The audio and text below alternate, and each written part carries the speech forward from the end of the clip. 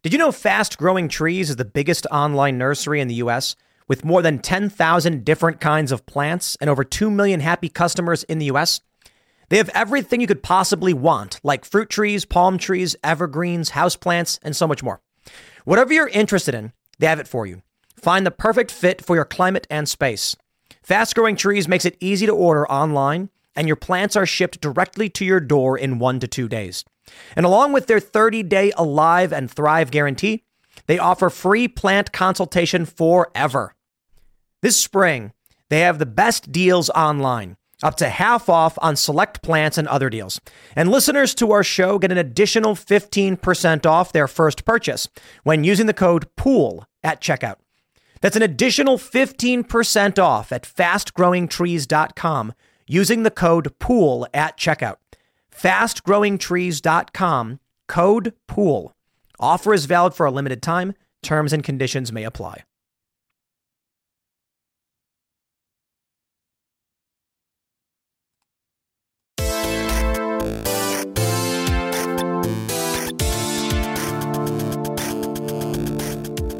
What's going on, guys? It's episode 356 of Pop Culture Crisis. My name's Brett. I'm here with my co-host. Would you introduce yourself, please? Hello, Crisis Actors. It's Mary, and it is Monday once again. We're slightly better off than we were last week.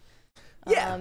How's COVID-20 treating you? COVID-20 is fine. Like, it's my voice is back to normal for the most part. I'm still a little bit under the weather, but better than I've been. So it's gonna be fine weekend? today.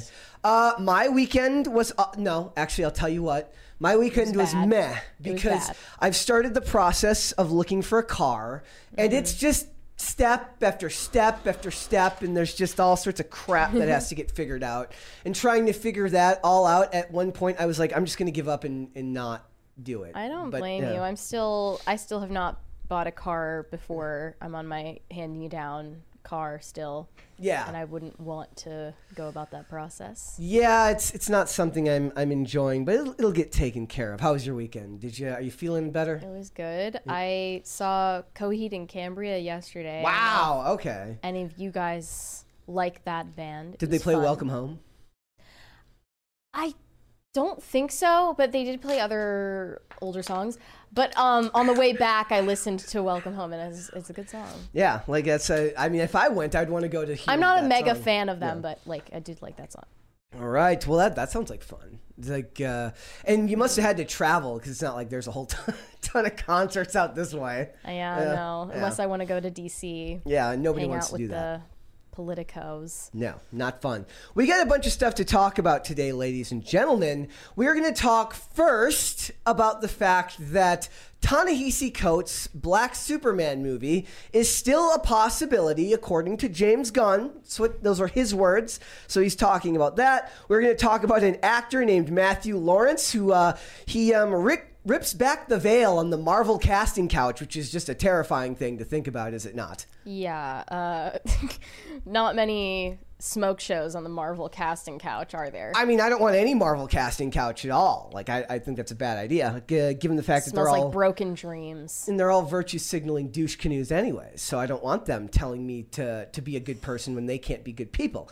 We're going to talk about that. We're going to talk about Jeanette McCurdy, right? Yes. There was an unaired episode that she did with Josh Peck on his podcast, and now he's accused her of blocking his number, and he is getting slammed because he said that she owes him the story again, and it's a whole thing. But really, I just like talking shit about Dan Schneider.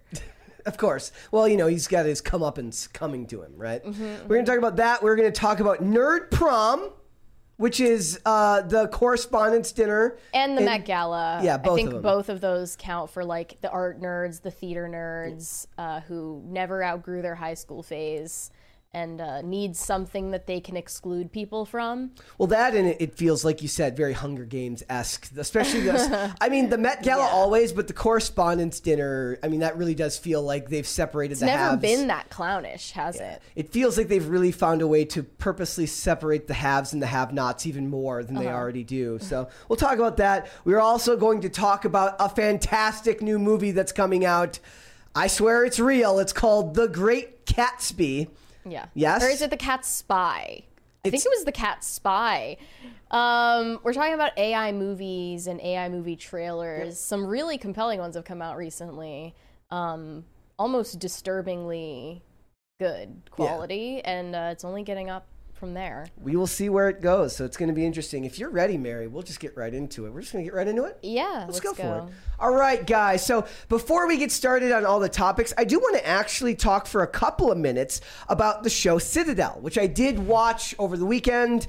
I don't give a lot of reviews that are negative, but today is going to be not negative, but it's one of those days where I actually, this is what I did. I said to Mary, I'm like, Mary, Citadel comes out this weekend. There's 2 episodes up right now. It's under an hour each, which is always a good thing. They were 42 minutes, which is the length you'd see for a normal network television show if it had commercials interspersed, right? I'm like, watch it. Maybe you should watch it. And we'll review it on Monday. And then less than an hour later, I send her another message, and I'm like, never mind. It's dog shit. Sucks. Don't watch it. It's not that it's bad. It's that it's aggressively below average. And what I mean by that is that it's basically a ripoff of a bunch of different spy tropes, meaning that it takes a general premise from the Jason Bourne movies, meaning that Richard Madden's character and Priyanka Chopra's character can't remember who they are, but they still have their skills, their muscle memory.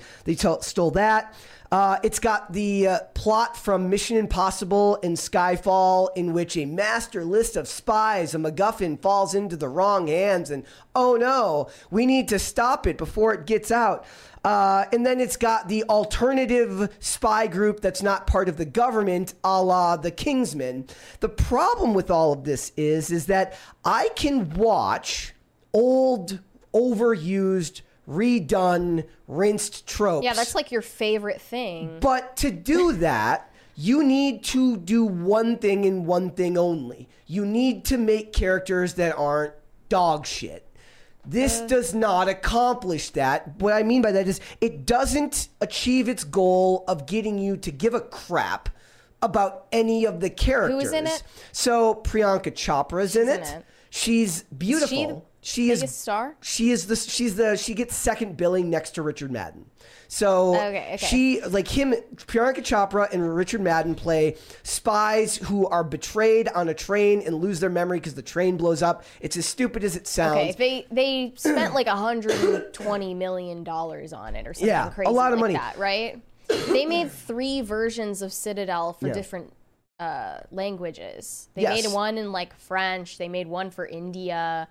3 different shows, a movie, like theater movie level budget for a show like this that I could have bet my life that it was going to be dog shit. I already knew. Yeah, well, I mean, when I say dog shit, I mean like it just doesn't do anything new. And if you're not going to make me care about the characters, you need to at least do something new. I think I can even tell when they're trying.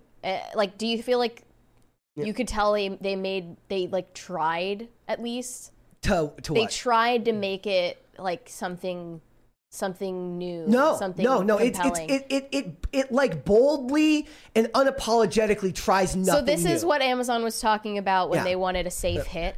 Yeah, I guess. I mean, and to be fair, a lot of people will probably see it that way because a lot of people don't care as much about likable characters as I do. Okay, the thing with Priyanka Chopra's character is she swears a lot and it's annoying and try hard. He's annoying and he's good at his job and competent, but they all have this vague, like, you would find them annoying in real life if you talk to these people the way they're talking about it. And Stanley Tucci isn't enough to save it. Now, if they had done a little bit of work and made Priyanka Chopra's character a bit more vulnerable after the first episode, and they had not made it so blatant that they needed to be super good at their jobs, but also the tropes are overdone. It's not worth your time, ladies and gentlemen. I wouldn't have thought so. Anyway. And I will say that people give Michael Bay a lot of crap for the 360 slow motion camera shots. Well, the panning tilting camera shot that the Russo brothers do, where they basically start with a canted camera angle. It's like 270 degrees turned, and it pushes in and levels out to to a straight widescreen shot. That is becoming their version of a Michael Bay 360 camera shot that they use in everything. And it's weird because they're not the directors on this. They're just the producers. The directors of this were both veterans of the spy franchise. Like both of the directors from this project, whose names off the top of my head, of course, I can't remember. They were both from the they both did early Mission Impossible work, right? So they know how to do this genre, but back then they made characters that you gave a crap about. Nobody gives a crap about any of the characters in here. The lady who plays the evil, geriatric politician is the least believable bad guy I've seen in about 50 years. She's not scary. She's not... They should have just gotten Hillary Clinton. It would have been way scarier if they had gotten Hillary Clinton to do that. It would have been way more believable. This lady is supposed to be like, if Angela Merkel was actually eviler than she already is. And it's just, it doesn't work. It's not Merkel's interesting. Not scary. It's somebody mentions Famke Janssen in the chat. I don't know what they're talking about, but I would have liked to see Famke Janssen as a younger version of the bad guy in this movie. Recession and inflation are here. Gas, housing, and everyday goods are up, way up. And you want to be ready for any situation. So what would you do if there's no food on the shelf? ARC Heirloom Seeds are here to help. Did you know 99% of seeds sold today can't reproduce? With Heirloom Seeds, you only have to plant once. Then you can grow year after year, giving you and your family stability and security because things are getting crazy out there. Our all-in-one seed kit provides everything you need to grow your own food. This premium seed kit has over 65 varieties, 50,000 seeds, and stores for 15 years. You'll also get our exclusive seed guide to make growing a no-brainer. ARC Seed Kits is a family-owned and operated business and the most trusted name in the nation for over 15 years. Our mandate is to get heirloom seeds into every home in America. Go to arcseedkits.com today and get free shipping by entering promo code podcast. That's ARKseedkits.com, promo code podcast. Get your seeds, get prepared, get growing. arcseedkits.com. It wouldn't have made any sense. But yeah, guys, it's so aggressively average. I can't in good conscience recommend it. And it could have been remedied very easily. Like, okay, Richard Madden's character, the spy, after he... excuse me, my voice is going again. Yeah. After the explosion, he's got a family now, right? So he's got a family, and now he's been having dreams of Nadia Singh, who was the name of his agent that he worked with in the spy agency. So now he's got to go off and do this mission after being tricked into doing it by Stanley Tucci's character. But you haven't been given enough time with the family to really care. But at the same time, you resent the fact that he so willingly goes on this mission that he doesn't understand. Okay. It's really stupid. Like, they needed to spend a full episode of him with his family. They needed to spend a whole episode, a whole episode with her and her life after the explosion. And they didn't do that. They had to rush it because it's only 6 episodes long, and it just doesn't work. So that is 6 episodes of the first season, and how many did you watch? Well, 2, but the rest are coming out weekly. So I watched the 2. I guess that could be a compliment. I made it through both of them.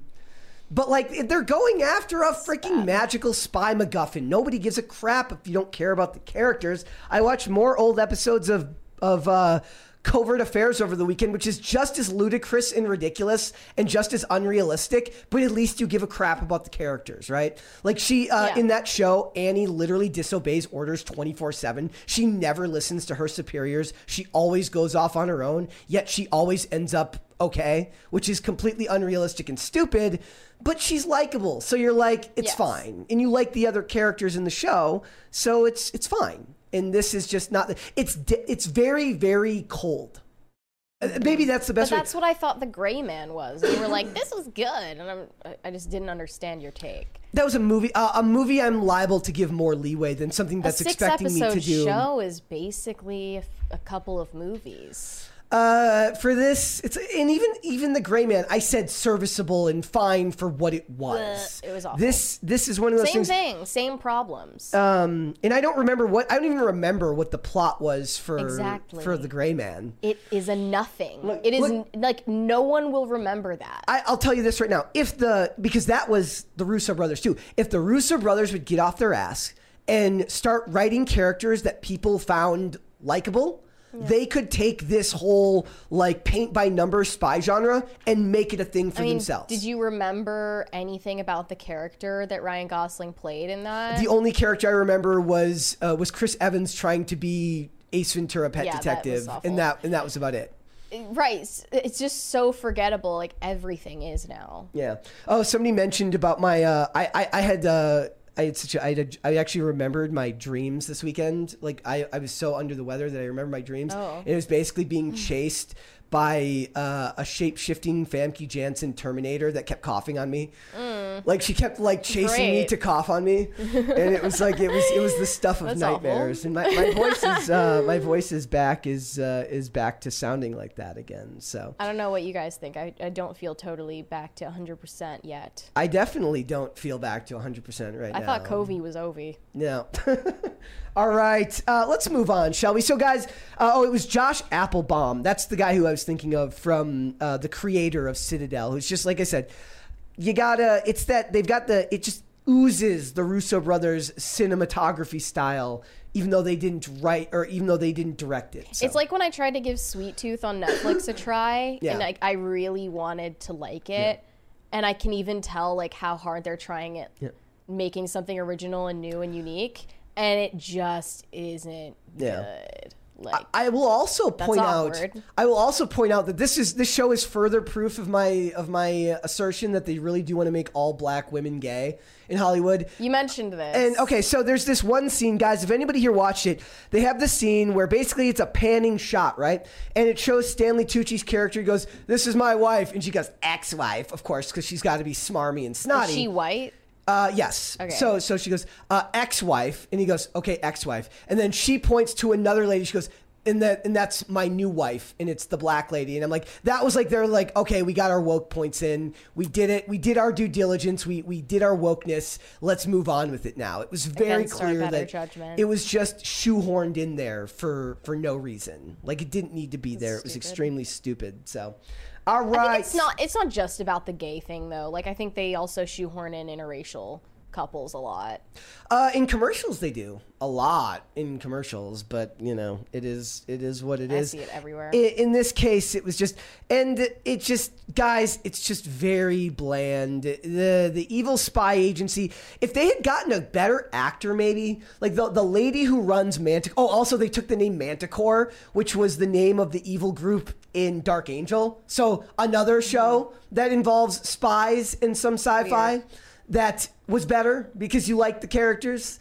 I think it reminds you just enough of things that you did like so that you resent it even more. Yeah, I'm like watching, I'm like, Manticore, but Manticore was awesome in Dark Angel. What the hell? So, yes. All right, guys, I can't recommend it. So here we go.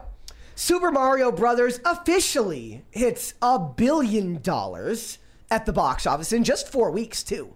Like, that's damn impressive. 4 weeks on top of the box office now. What was it? Easter helped them. Yeah. Oh, yeah. It was like it had that huge like 5-day weekend for Easter there.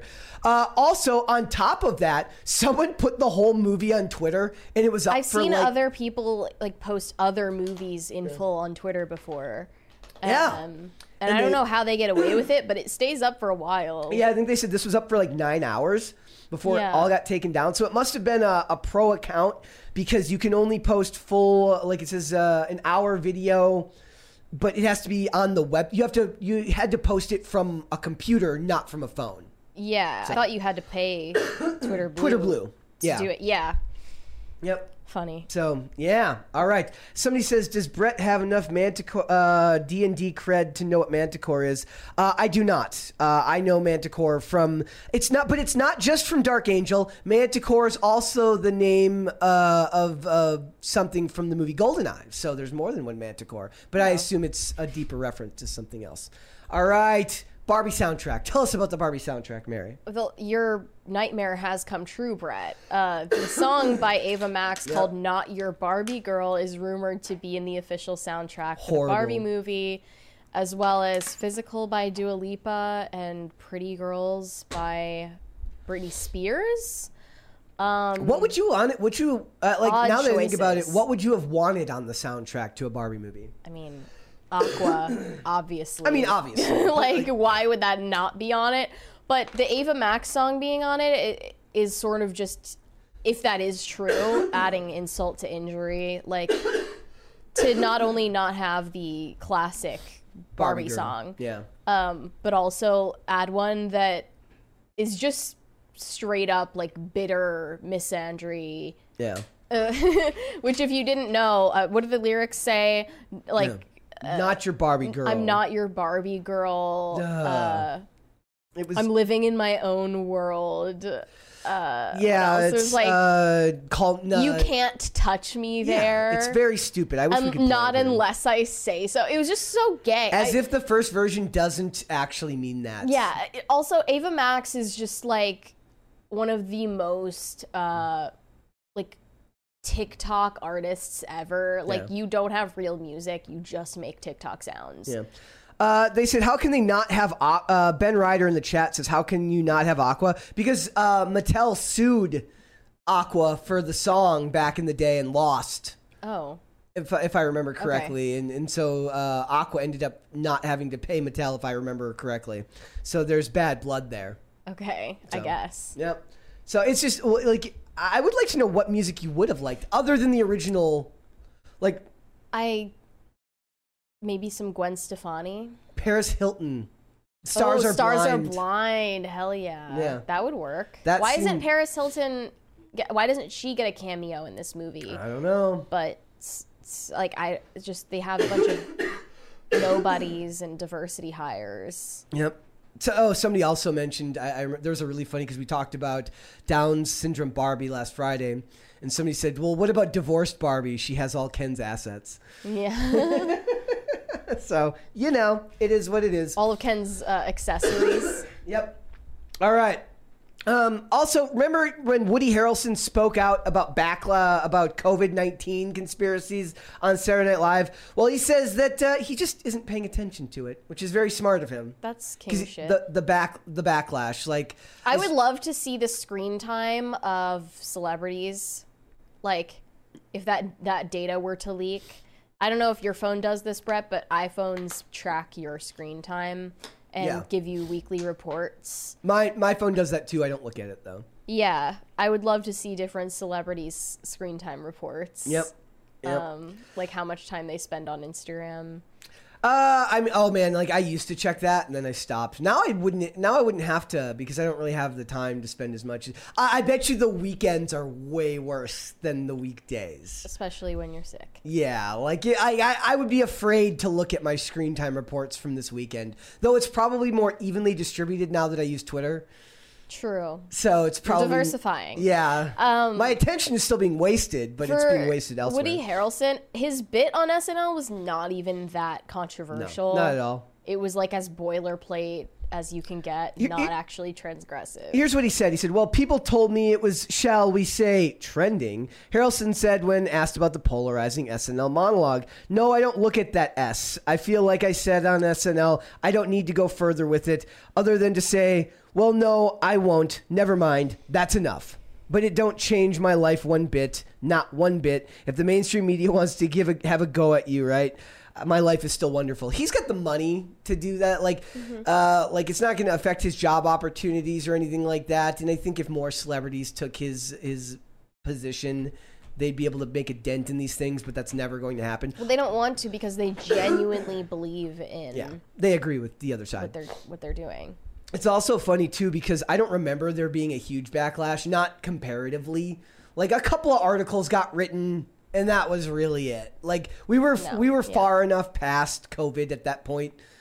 Obviously Maybe not. in 2021, you wouldn't be allowed to say that. Yeah. But nowadays, it's like, we all know that we were lied to. Yeah, and Pfizer's like, we don't want to spend the money on ruining this guy's life right now. It's not necessary. You see the onslaught of articles that were like, everyone made mistakes and we were just lacking information, but there's no need to spread any vitriol in any direction. Yeah, well, they wanted we can all just amnesty. move forward and move on. Yeah, they want amnesty. They wanted amnesty. I just wanted to be left alone. Granted, I got lucky. I didn't have any job. My job didn't require me to. You were in college still at the time, right? So you didn't have to. Yeah. So And my college specifically didn't care at all. Yeah, and my job didn't require us to do anything. My college did not even enforce masks. Yeah. At all. Yeah. All right. It was almost enforced like in the opposite direction. They're like, hey, take that off. Like if you wore it, you were made fun of. They take that off. All right. All right. And also, we have a new tax hero. I'm going to have to add this one to my list. The Beehive just Beyonce. gained a new member. His name is Brett Dasovic. Yes. I'm going to start singing Beyonce songs. Lemonade is my new favorite song. $2.69 million in taxes. Come on, crisis actors. Now let's get information. For real. It says, basically, they obtained records that she had a deficiency from like 2018, 19, and 20, several $100,000 each year. If you're that rich, it must be pretty easy to get to, I don't know, get lost in the numbers. It's probably not even intentional. No, in this case, it was like, I mean, it's not like she's doing her own accounting. Like $700,000 to Beyonce is an accounting error. Yes. Literally. She like forgot a decimal. she forgot a comma somewhere. And that's what happened. So good for her. You know, I say don't pay it, but I can't. I can't give financial advice. I'm not a financial planner. This is not financial advice, but don't pay it. Just kidding. It's a joke. It's a joke. All right, let's get started, shall we? So before we get started, guys, could you hit the like button on this video? Do it for me because my voice is clearly going, so it would make me feel better if you hit the like button on this video. Subscribe to this channel if you have not done so already. Remember, all super chats $20 and over. We will interrupt this discussion, and we will read it right then and there, and then we will try to get back on topic. We've also got cringe and cute of the day. Oh, yes, let's do that first before we get into Ta-Nehisi Coates. I do have a couple of cringe and a couple of... We got one cringe and a couple of cutes. Cringe first or cute first? Cute first. All right. First one here I posted yesterday on my Instagram. This is adorable, so be ready. I like this. Scrolling. I have something extremely important to share with you. Made my day. Like the nose twitches. Bunnies are so big. You may continue.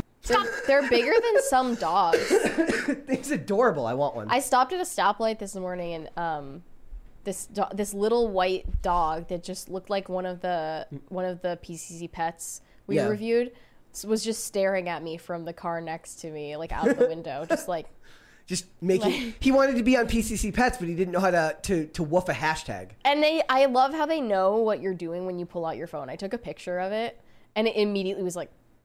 I wasn't looking. No, that's like literally the worst is like Bucko. Show the picture. Bucko, whenever I go to take his picture, he turns away. I swear they know. Yeah, and speaking of Bucko, look, I don't know if you guys can see. Speaking of Bucko, there's the dog. Yep. Oh my gosh! Isn't it cute? That's adorable. That is adorable.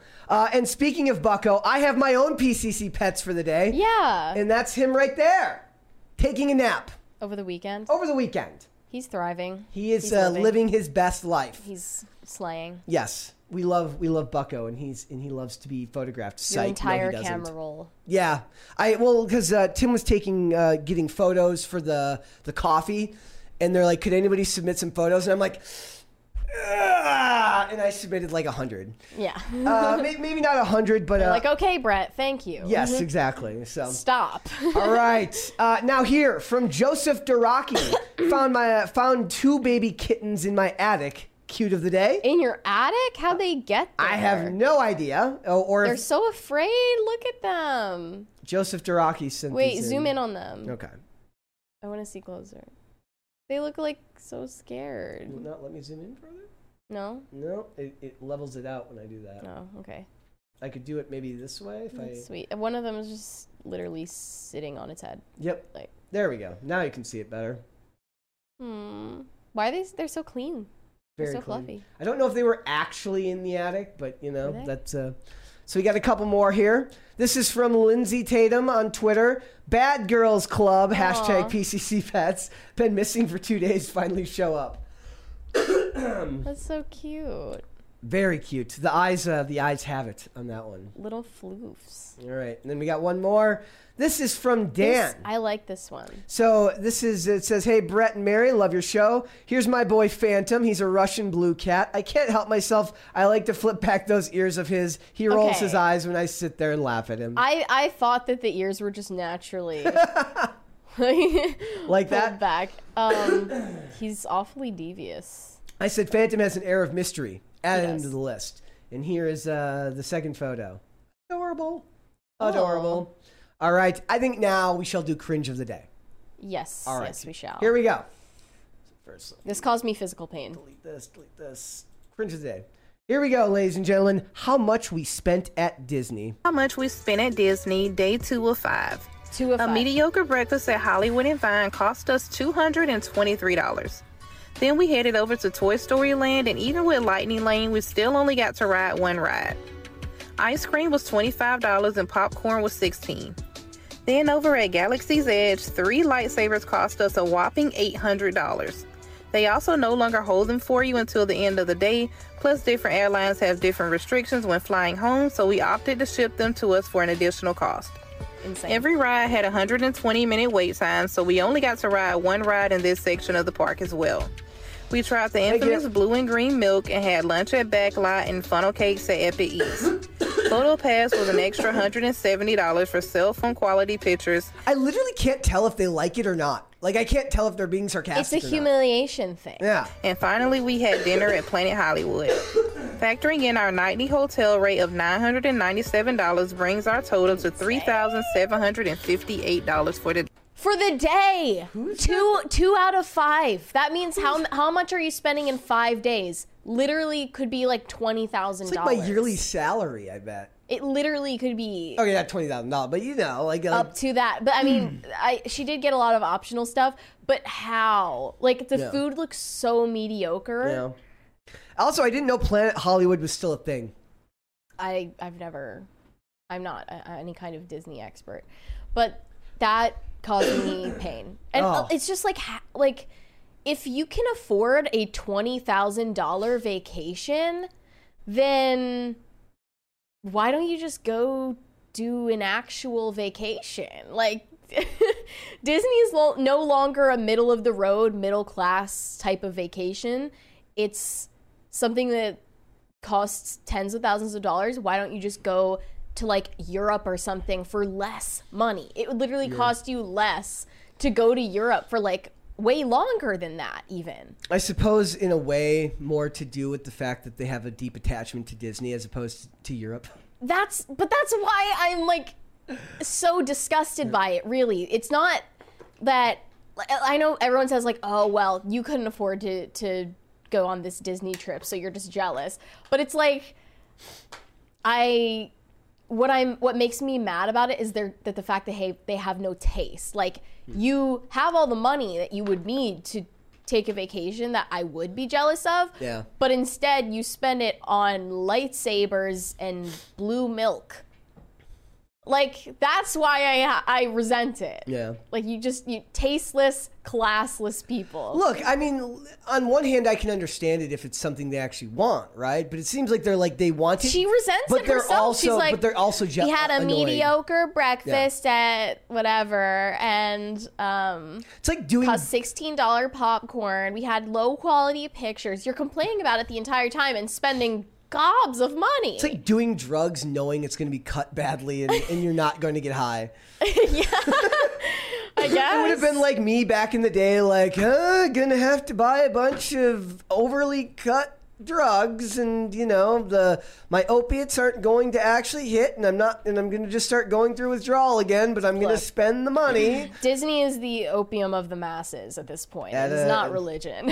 It's crazy, dude. I wouldn't. There are many videos just like that going viral right now about going to Disney. Yeah. And just like how mediocre it is for the price. I mean, seriously, $840 on lightsabers. Like, they're not even high quality things. They're just toys made of plastic. Yep. It's absolutely pathetic. I mean, on one hand, like, I almost feel bad for them because they're like chained to their love of Disney. But they don't love Disney. She clearly hates it. I don't like. Maybe I mean, is it like her kids love Disney then, and she's just doing it because the kids love it? In that case, you're not paying for you're not paying for the mediocre food. You're paying for your kids' memories. Their memories of sitting in line for an hour and a half. But her experience would be different than her kids, right? Like I'm saying, I don't know if this is true. I don't know if there was even kids there. Like if not, she showed her kids. Okay, well then the kids are having their special memories, and it will be different for them than it will be for their mom. But I don't even know, do kids love Disney that much these days? I'm not a kid, so I don't know. I don't know either. I'm not a kid either. But I feel like Disney adults are more common. I think that Disney is something to shield your kids from, exactly. not keep them enmeshed in it so that they end up, continuing this cycle. Yeah. All right. Awful. All right, guys, I want to get started, and I do want to talk about this first because I thought this project was dead in the water. It looks like it's not. The Ta-Nehisi Coates Black Superman film is still possible, says James Gunn. And I think this is what the number one takeaway that I had from this is anytime Hollywood does something right, the number one thing I always want to tell them is, look, they got lucky. They don't know what you want. They don't know what you're asking for. And if they do, they ignore it. Anytime Hollywood does something right, like Joker, it's on accident. It's not because they're actually good at their job. It's a mistake. I mean, I'm sorry. It's not like Joker was some kind of masterpiece. It was good. But for the period of time, they got lucky. And that's what the case is with most of this stuff. They get lucky. Remember, this is not going to be President Calvin Ellis or Val Zod from Earth 2, which are actually legitimate black versions of Superman. They're just taking Clark Kent, making him black, and then using it as a parallel to racism. I love this. He said, it's great. I haven't read the script. But it's great. But it's fantastic. If the timing is right, that could absolutely happen. Yep. They say that Superman's alien heritage is a parallel to racism. Nobody on planet Earth wants this. Are they claiming that black people are not the same species? That sounds like what he's saying. I'm not a way. liking the implication. And everyone knows that Ta-Nehisi Coates is a weird, racist, social justice activist that nobody likes. He ruined Captain America. So they're saying it would be Elseworlds like Joker because they're going to have a different Superman, hopefully played by Elliot Page. I'm just kidding. Yeah. In their original timeline in the DC they could timeline, put Elliot Page in blackface. How about that? That would be, and then they get Robert Downey Jr. As well to take on a role of blackface in that movie. That'd be great. Yeah. They could we could have Robert Downey Jr. Wasn't he in blackface before? Yeah, in Tropic Thunder. So they could have him be blackface Lex Luthor. Yeah. We'll have him be blackface Lex Luthor in this movie, and it will be hilarious, and everybody will hate it because it will be so offensive. Didn't Woody Allen have a blackface movie? That sounds accurate. It was like Zurich or something. Yeah. And the thing is like the parallel they're making here with Superman, unfortunately, Zack Snyder already made this comparison. Like the idea of Superman as an immigrant, he already somewhat did this in Batman versus Superman.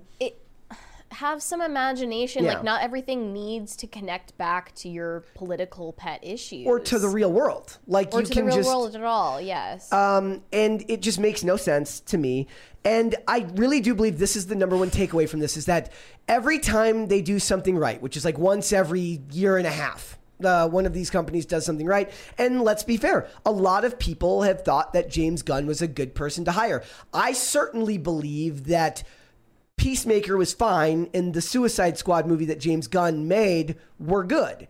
But those were his directing projects, not projects of him in charge of an entire, list of characters or an entire universe put together. And I think the better idea would be to do, if they were going to do an alternate timeline Superman, would have been to adapt the Red Sun story, which is an Elseworld Superman story where instead of crash landing in America, he crash lands in the Soviet Union. And then we can have... Or you could do like all sorts of things. North Korea. The Red Sun was based on an actual comic, so they could actually adapt that version of it. And I just don't think that the average person... Look, the fans that are actually paying attention don't want to watch something from Ta-Nehisi Coates. You know what? The Red Sun idea is really interesting. Yeah. Because of like the idea that Superman is the Ubermensch and like... Yeah. I would like to see that. There's a $20 one right there from Clef the Misfit. Also, it's because Russians make great villains. Yes. He said, "We was Kryptons." Well, that's essentially what it will end up being. Is this the type of thing where you think that they will learn their lesson? Do they need this to fail to learn their lesson? Because there is an argument here that look from failures. They get second chances, third, fourth. These people always fail upwards. But it doesn't matter how their projects do. And what's funny about it is that it proves the disconnect, right? Like, Joker did well, they made a sequel, but they don't know why it did well. No. They don't. They are disconnected from the notion. Well, why would you tell them? Like, if they asked you why? The media. Well, I don't think it's just because of the movie. I think it's because of the fiasco the media made out of it. The culture around it, the memes around it, the fact that... honestly, that it didn't demonize white men. I mean, it talks about the displacement, him feeling displaced in society. But it's an American Psycho type of thing where you're also making an indictment of the world around the villain, and also of the mental health crisis. Why did it make him behave that way? Yeah, and that was more. It was more of an adult film. I mean, it was still more of an adult film than anything you're going to get from James Gunn. True. Like, I don't buy that anything made by Ta-Nehisi Coates is going to have any type of depth to it other than surface level racism and surface level, this is why this is bad. Like I said, the analog that Superman is an immigrant is already interesting enough. You don't need to go further than that or make it even more about a more divisive cultural issue here in America, which it will be, especially by the time this movie would come out. It'll be even farther down the line, and who knows where we'll be in 2025 or 2026 when this would come out. And it's gonna put a target on the back of whoever they cast. For some reason, I don't believe that race relations or the state of Hollywood will be any better in 2026. And the other thing is, there was two people I saw two people talking about it could work if it didn't have Coates involved. I don't think it works even without Ta-Nehisi Coates involved. If they're using, if they use Clark Kent, if they use Clark Kent. Now, if they do Val Zod or they do the present Calvin Ellis story, you could maybe make that work. I know at one point Michael B. Jordan was going to be doing an HBO Max series back when it was still HBO Max about Calvin Ellis, but that could work. I think Michael B. Jordan has a good pedigree, and I think Michael B. Jordan is also somebody that everyone can like. Like, I don't think that he's somebody that people look at and think of as divisive in any way. He's very, very... He's kind of like Bradley Cooper in a weird way to me. Like, I see him as like he's like this generation's like a newer Bradley Cooper. Okay. Does that make sense? Why do you say that? I just see him as like he's inoffensive and he's good and he's a good actor and he is he's adequate or above average in all his roles that he portrays. And I see Bradley Cooper for the most part the same way. Maybe not in film selection, but in production. Remember Bradley Cooper's making that movie about the Jewish composer, and people were mad because he was wearing the makeup. A prosthetic nose is the main thing that pissed people off. But he was producing that. I was also thinking about that too, because I was thinking about that, and I was thinking about the fact that also Ben Affleck produced Argo, where he plays a character named Tony Mendez, and Ben Affleck doesn't exactly look like a Mendez.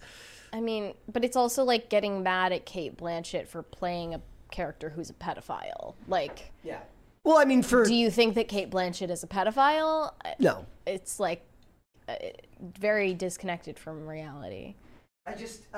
I don't think that this, even if it's an Elseworld story, is a good place to start your new DC cinematic universe when you're trying to rebuild your credibility and make yourself. What they need to do, and I'm not kidding, like, given that the people are still talking about the Flash, but nobody's talking about the Flash. They're talking about about They're talking Michael about everybody Keaton, but the Flash. Ezra Miller, who happens to be in The Flash. And all the propaganda, they're like, oh, it's so amazing. And I'm like, meh. Like, maybe it is, maybe it isn't. But I don't buy any journalist propaganda. They must really like it if they haven't put the kibosh on it They yet. need the first 3 movies that weren't holdovers from the previous regime need to be dynamite.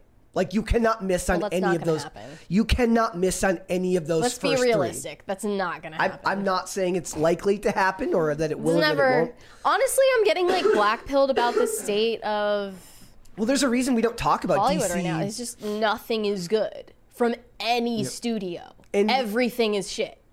And you're bogged down in constant information dumps from these studios on projects. First, look at this or that, Yeah, and and I just don't care. I don't it's- care. It's very hard to not be jaded about. There's a reason we don't talk about DC or superheroes or anything very much. But it's even the non-superhero stuff. I'm blackpilled about everything. Like every studio seems totally incapable of making something culturally relevant now. Everything sucks. in the chat, superhero movies are the best movies, says Brett. Why aren't they pulling from existing material? Valzad, Calvin Ellis, and Steele. Because my cynical answer is because they believe Steele doesn't have enough pedigree with normies, and also people know Clark Kent. They don't know Valzad and they don't know Calvin Ellis, even though Calvin Ellis is literally Kal-El.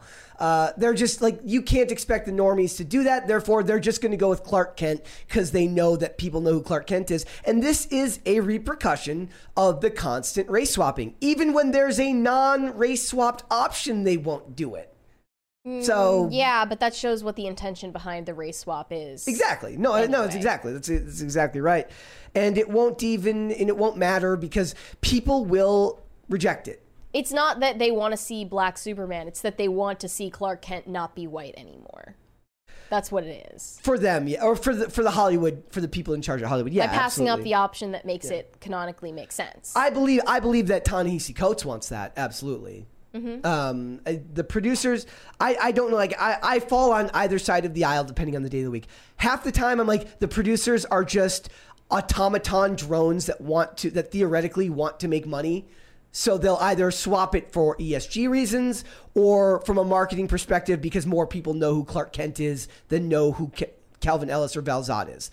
On my other days, I think it's because they just don't want to see white Clark Kent anymore. So. You got one from Perturbed Alpaca. Lunch thought. How long until or will Hollywood ever look to classic or current YouTube for movie material? Salad Fingers live action would be interesting. Charlie the Unicorn musicals? Oh my gosh. What do you think? Not Charlie the Unicorn, please. Salad Fingers? Possibly. The guy behind that, what is his name? It's like David something. Also, I posted a really funny... He's clever. Yeah. So like in 30 years, we'll have to deal with Sam Hyde in like a Saw type movie. It's never going to be Sam Hyde. It'll be Sam Hyde in a Saw type movie based on Fish Tank. Yeah, that would be funny. It'll just be Saw. Also, I posted a really funny... Somebody posted an old meme from the... It wasn't even a meme. It says like, what the hell was Superman doing? And it was an ad for Supergirl. And it says, it was like the first time Superman was going to appear on Supergirl. It says, Superman is coming in Supergirl on January 5th. And somebody goes, Superman's doing what now? No. And then all the comments were like, banjo music intensifies. And then what in the Alabama is this? And it's yeah. So look, I just think that they're not going to learn their lesson. And if this project goes forward, they're going to lose a lot of the potential goodwill.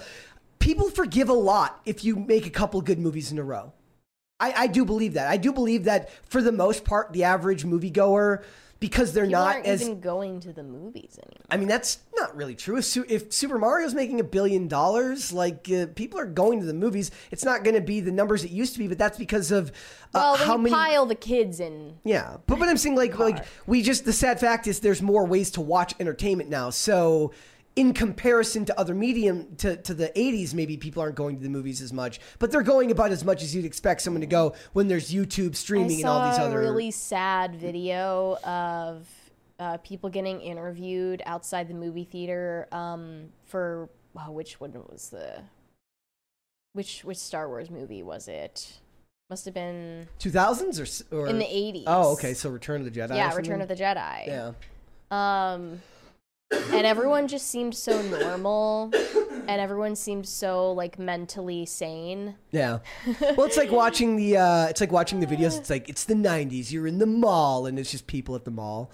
It's like the video. It's like all the girls are like, why are you here at the mall? They're like, to meet boys. They were more normal back then. I swear. Like people wouldn't. I think now they're just more likely to curate content to find the not normal people because that's what people think is interesting. Really? Yeah. I think if you went up to Mary, if me and you went to a mall tomorrow and we just looked at 5 normal people walking around and we talked to them, I don't think they're going to say a bunch of like, what's your body count shit. Okay, yes. But I was at the mall over the weekend and I noticed, this is like totally off topic, but Go for like it. I noticed that the Zoomers don't really have clicks like the way that millennials or prior generations did. Like they don't have visible differences, like clicks differences. You know what I mean? Like they don't have brand consciousness. They don't have physical characteristics that go along with groups that they belong to socially. Like there's no goth clique. There's nothing. There are like 2 types of Zoomer girls and 2 types of Zoomer guys. Yeah. So there's like Nike sock perm Zoomer and chain necklace chain necklace e-boy Zoomer. And then the girls are like e-girl Zoomer girl and Lululemon Zoomer girl. Wait, what's the first type of Zoomer girl? Like an e-girl. Okay. With like split hair. She has like black on one side, red on the other side. Okay. But then the other girls they like anime. But then the other Zoomers. Lululemon would have been a prep. The Lululemon. She would have been a prep back, like a preppy girl back in the day. Yeah. Yeah. There's no other types. There's no other cliques. There's no interests. They don't have interests. It's all an amorphous Borg. And they kind of blend together. It's just, I don't know, like most of their social interaction is like not I think part in of that. real life. I think part of that is as a consequence of the internet. And it's pushed everyone into the same interests and spheres, whereas before it would have been separated. This is a weird aside. When I found out that they don't have like a high school hockey tournament out here, that was crazy to me because I'm from Minnesota, and in Minnesota, hockey's such a big thing. Not a big thing. And like the internet it's has lacrosse here. Yeah. So the internet has made it so everything is kind of the same. Like it's all a Borg now. Yeah. And it's so funny that it's so weird that that Nike socks and perm became like a thing because it used to be like that was the hair you didn't get a high and tight on, but now they do it and they look like mushrooms. Mm-hmm. Like it's like out of all the hairstyles, they look like a walking mushroom cloud. They do, and they look like they're about to say, "What's your body count?" They do, and then you're about to be like, and then they're gonna follow you around and be like, how would you rate your sexual marketplace value? Like it's weird. What's that? Yeah, guys, don't go okay. This is back on point for point. Track. If they want, I do believe that the average moviegoer and the average fan. Look, every time one of these boycotts happen with one of these movies and people say that they're not going to go see this or they're done with this, then one good trailer comes out and a bunch of people, I'm not saying anyone here, but a bunch of people are like, I wasn't going to go see this and then I watched this trailer, now I think I've got to. Look, people forgive very easily and people have very, very short attention spans and the memories aren't that long when it comes to media that makes them feel something. So if they can get 1, 2, and 3 of James Gunn's first movie releases, not his movies, but the ones under his tenure that are just under his tenure, meaning not Aquaman, which hasn't come out yet, not The Flash, and not, is it just those 2 that are left? Is it just Aquaman and The Flash that are left? Blue Beetle Blue Beetle. Okay, so. Wait, Blue Beetle already came out, right? No, Blue Beetle's not out yet. So if those 3. What was the one that came out? If those 3 come out. Oh, Shazam. Shazam came out. If they can get the first 3 after those movies to be decent films. I'm not even talking about like great. I'm saying like above average.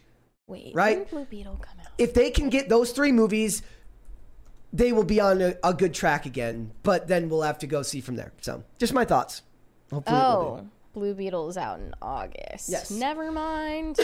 All right, let us get started with the rest of the stuff for today. So, Matthew Lawrence, he was from Boy Meets World. He had a specific interaction with a Marvel casting couch. That is not hyperbole when you really think about it, Mary.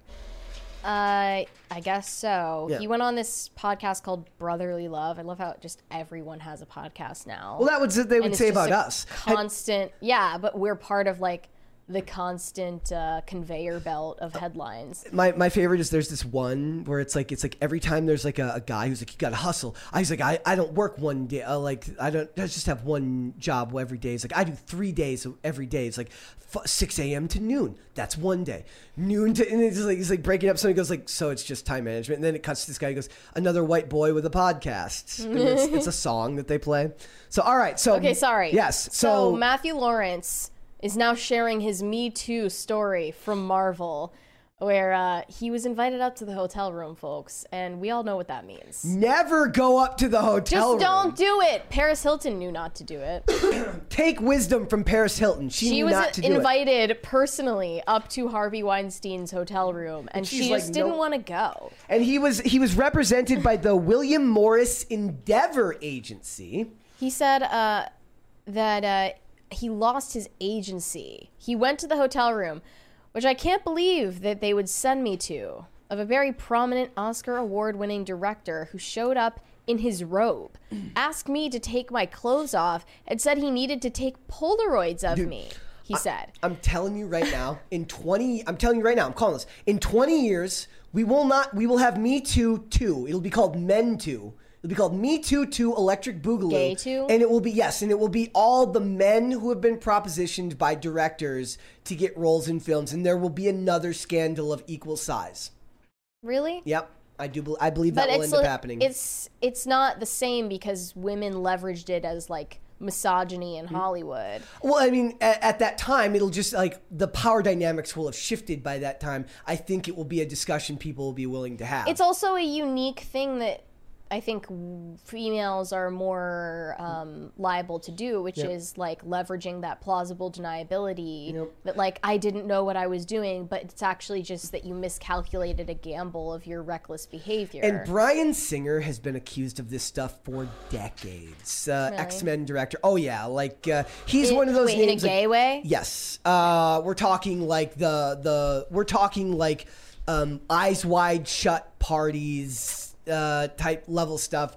Bryan Singer's been accused of this for decades, and that we're talking all the way back to the early X-Men days, 2000s. He said, not a lot of guys, in my opinion, have come out and talked about this in the industry. He said he was propositioned to get a major role many times in his life. And he said men go through this as well, whether it's another woman or another man in power. I don't believe that female directors are doing this. I think our society is less ready to hear that situation is going on with men than they are with women. We talked about this at one point, about a female Aaron Taylor Johnson's girlfriend, who was a director, who invited him over to her house to read scripts. I don't buy for a second that. But then they ended up getting married. I think that's what it was. It was like the long game that she was playing then that's with him. One good one. But I'm saying you're telling me there isn't another female director. Creep. I don't think that that's a normal thing. Maybe not normal, but I bet you it's happened. I bet you it's happened. And women are the ones who like to take gambles like that, using sex as a bargaining chip. And then when they miscalculate and they don't get the results that they wanted out of an encounter like that, meaning you don't get the role that you wanted, that's kind of when you save that story in your pocket for a decade or so later. When the book deal comes along. When the premenopausal symptoms set in.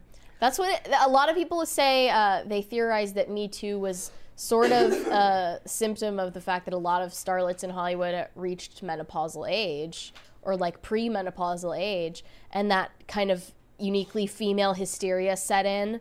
So here are the directors. So let's go through it more. It says, should we watch the clip quick? Sure. Let me put it on screen here, guys.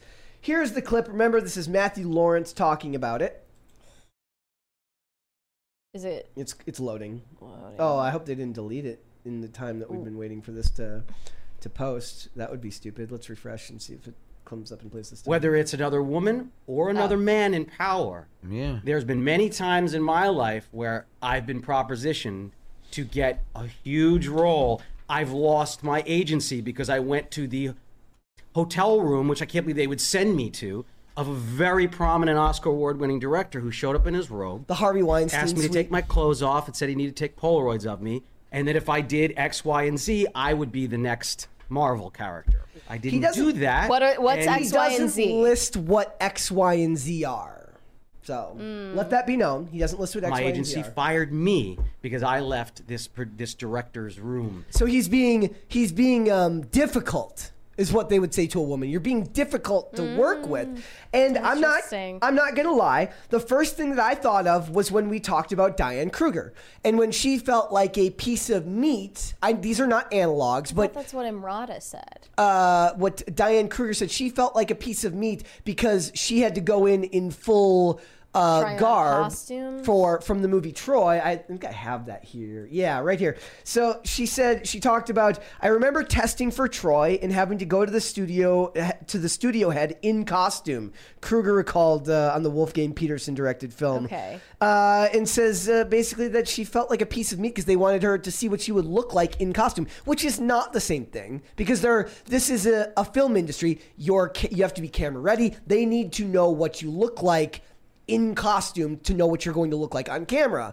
But it is at least I think the vibe in the room is the same. what she was bothered by. Yeah. Yep. It can be both. It can be both a practical reason and excuse that it would make sense. And you could see where the power would later get abused by the same person Yes. using a similar line in a more nefarious purpose, right? I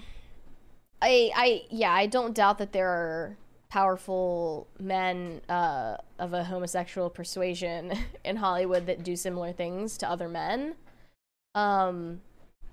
We already know that Hollywood is far more slants higher in LGBTQ than a lot of other industries. I think we're going to end up at a period in time where we're going to see a lot of these stories come out. But it's not going to happen though, because they still have the claim to oppression.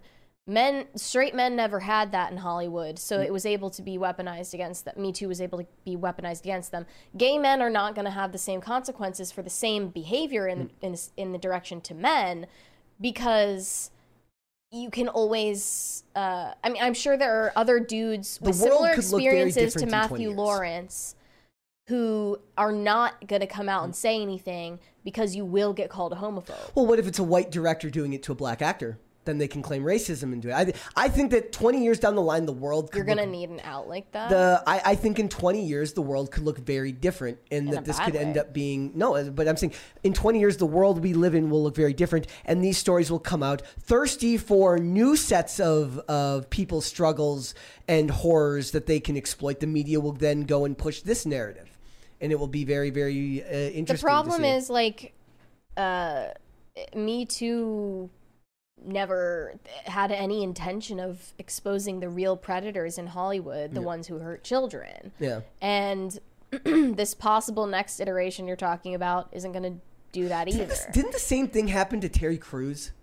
He came out and he said that somebody fondled him or I don't know. I didn't look it up. I remember something like this happening to Terry Crews.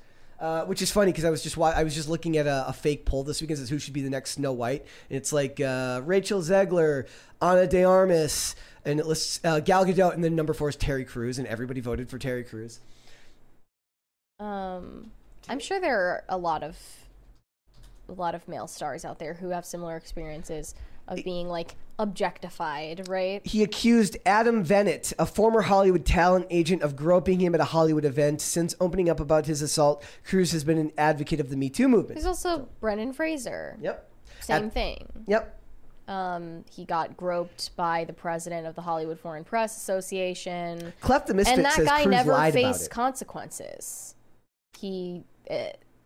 Right? No, he did. He did. He got in trouble The biggest scandal for... that the Hollywood Foreign Press Association went through was about race. Yeah. A race hustling scandal.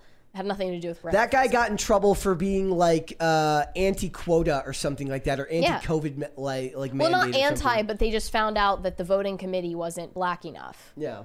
And he never got in real trouble for groping another man.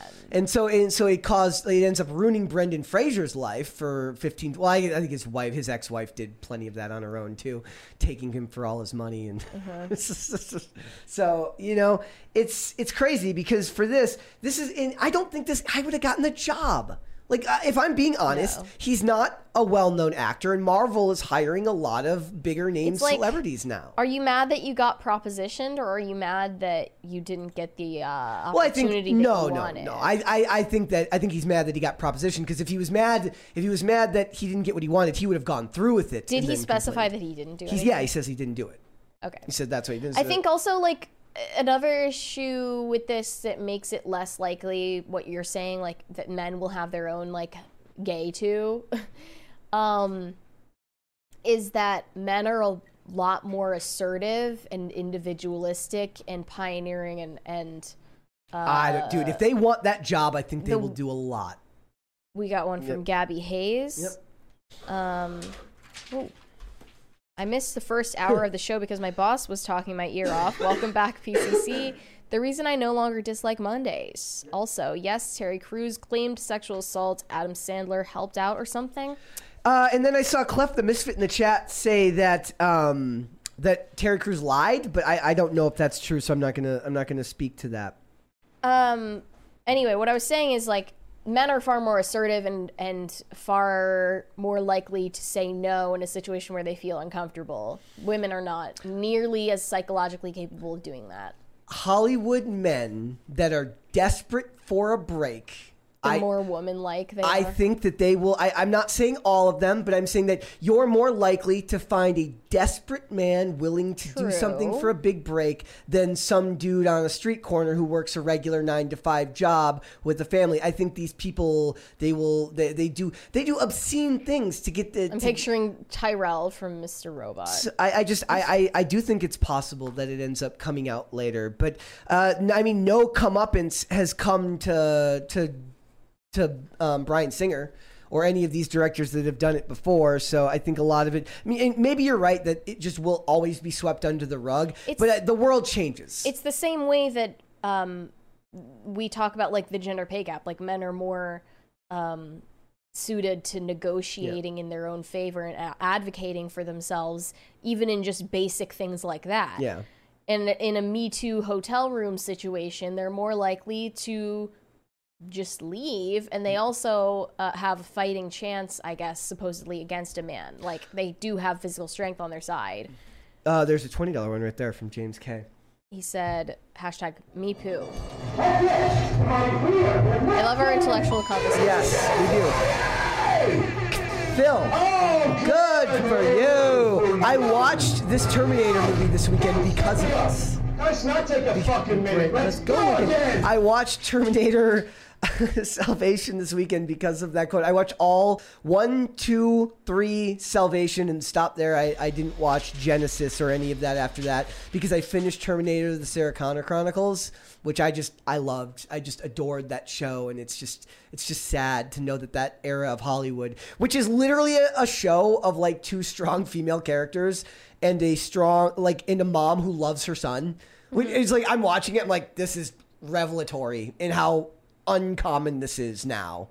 The son even like rebels and like, he's like, you just want me to like, he literally gets mad at his mom because she loves him so much. He's like, you just mad that I like somebody other than you, because he's got a girlfriend now, even though the apocalypse is coming. And yeah, one thing that movie told me or reminded me is just how rare, like how important it is, how physical physique matters, because they have a bunch of these male actors who are all great actors. Garrett Dillahunt is a great actor. They have all of these actors in there to try and play Terminators, and just none of them are Arnie.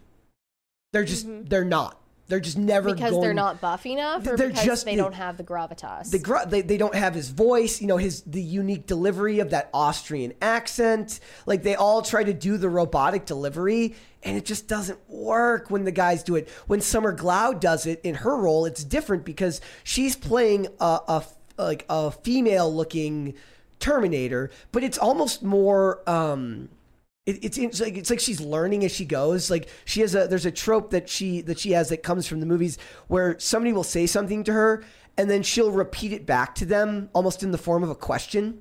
Mm-hmm. And it's very, very good. If anybody here has not seen Terminator, the Sarah Connor Chronicles, and like the first 2 Terminator movies, go watch it. The other reason you should go watch it is now we know how important it is, and you talk about this all the time, how much they love Easter eggs, and they love shoving the Easter eggs down your throat. The Easter eggs in this show are so much better than the Easter eggs in things. Like now, if they made that show now, every third line would be, "I'll be back." Or "Come with me if you want to." Like those lines are in there. Like she says, "Come with me if you want to live" in the pilot episode, but you don't get a bunch of those like over the top lines that you would expect if they made the show now, which would be just like, "Hey, remember that? Member berrying. Remember that?" Yeah, exactly. Member berries are different than Easter eggs, though. Yes. But they both annoy me. Yep. Somebody says Keanu Reeves would be a great Terminator. He's too nice to be the Terminator, and I don't think he's big enough. I do think that the guy John Wick is more like suave looking. Yeah, like he's more of a Phantom than a Terminator. He's just a very dangerous Phantom. But like there aren't a lot of actors like. It would be interesting to see somebody. I guess Jason Momoa is a pretty big dude. I don't want more he's derivative shit. Yeah. No more. No more. Yep. Make something that is different but equally good. And Holyverse says, I liked Kristana Loken as the TX in the third one. She's great. Like, she's actually, as that character is actually really good because she got really in shape for the role, just like the lead actress did for the original movies, right? Like what's her name? No, I can't remember off the top of my head. But like she did a really good job in that. So everyone should go see it. Somebody says to Tom Hanks, that would be hilarious. Did we just use all the good ideas? Yes, up and there's we did. No more. We did. We used all. Maybe we did. Maybe there was a finite supply of stories. It's crazy too because you can't write more. In Terminator 2, it's so crazy how much bigger Sarah Connor is because she got in such good shape for the sequel.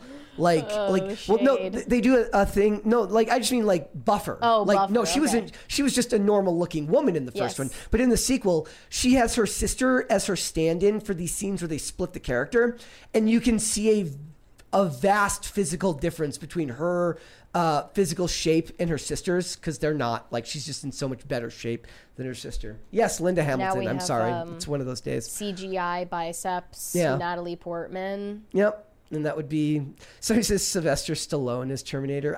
I don't really think that would work either, to be honest, because Stallone is actually more of he's a genuine, like he can do emotional acting more so than Arnie can. You know what's the most surprising part of this Matthew Lawrence story? Yeah. Is that Marvel stars are already so sexless to begin with. Why would you need to hypothetically take naked Polaroids of him to check whether we need to make sure you're in shape for the role. We need to make sure you're in shape. Yeah, like what's that about? Which makes no sense anyways because Dolph Lundgren as the Terminator. That would have been interesting. They give them time to get in shape, so it really wouldn't matter as much anyways, right? Like they did that to Chris Pratt. Yeah, like they say by this period of time you need to put on this much muscle and stuff like that. They kind of like getting the dumpy ones and putting making them in shape. Making a marketing.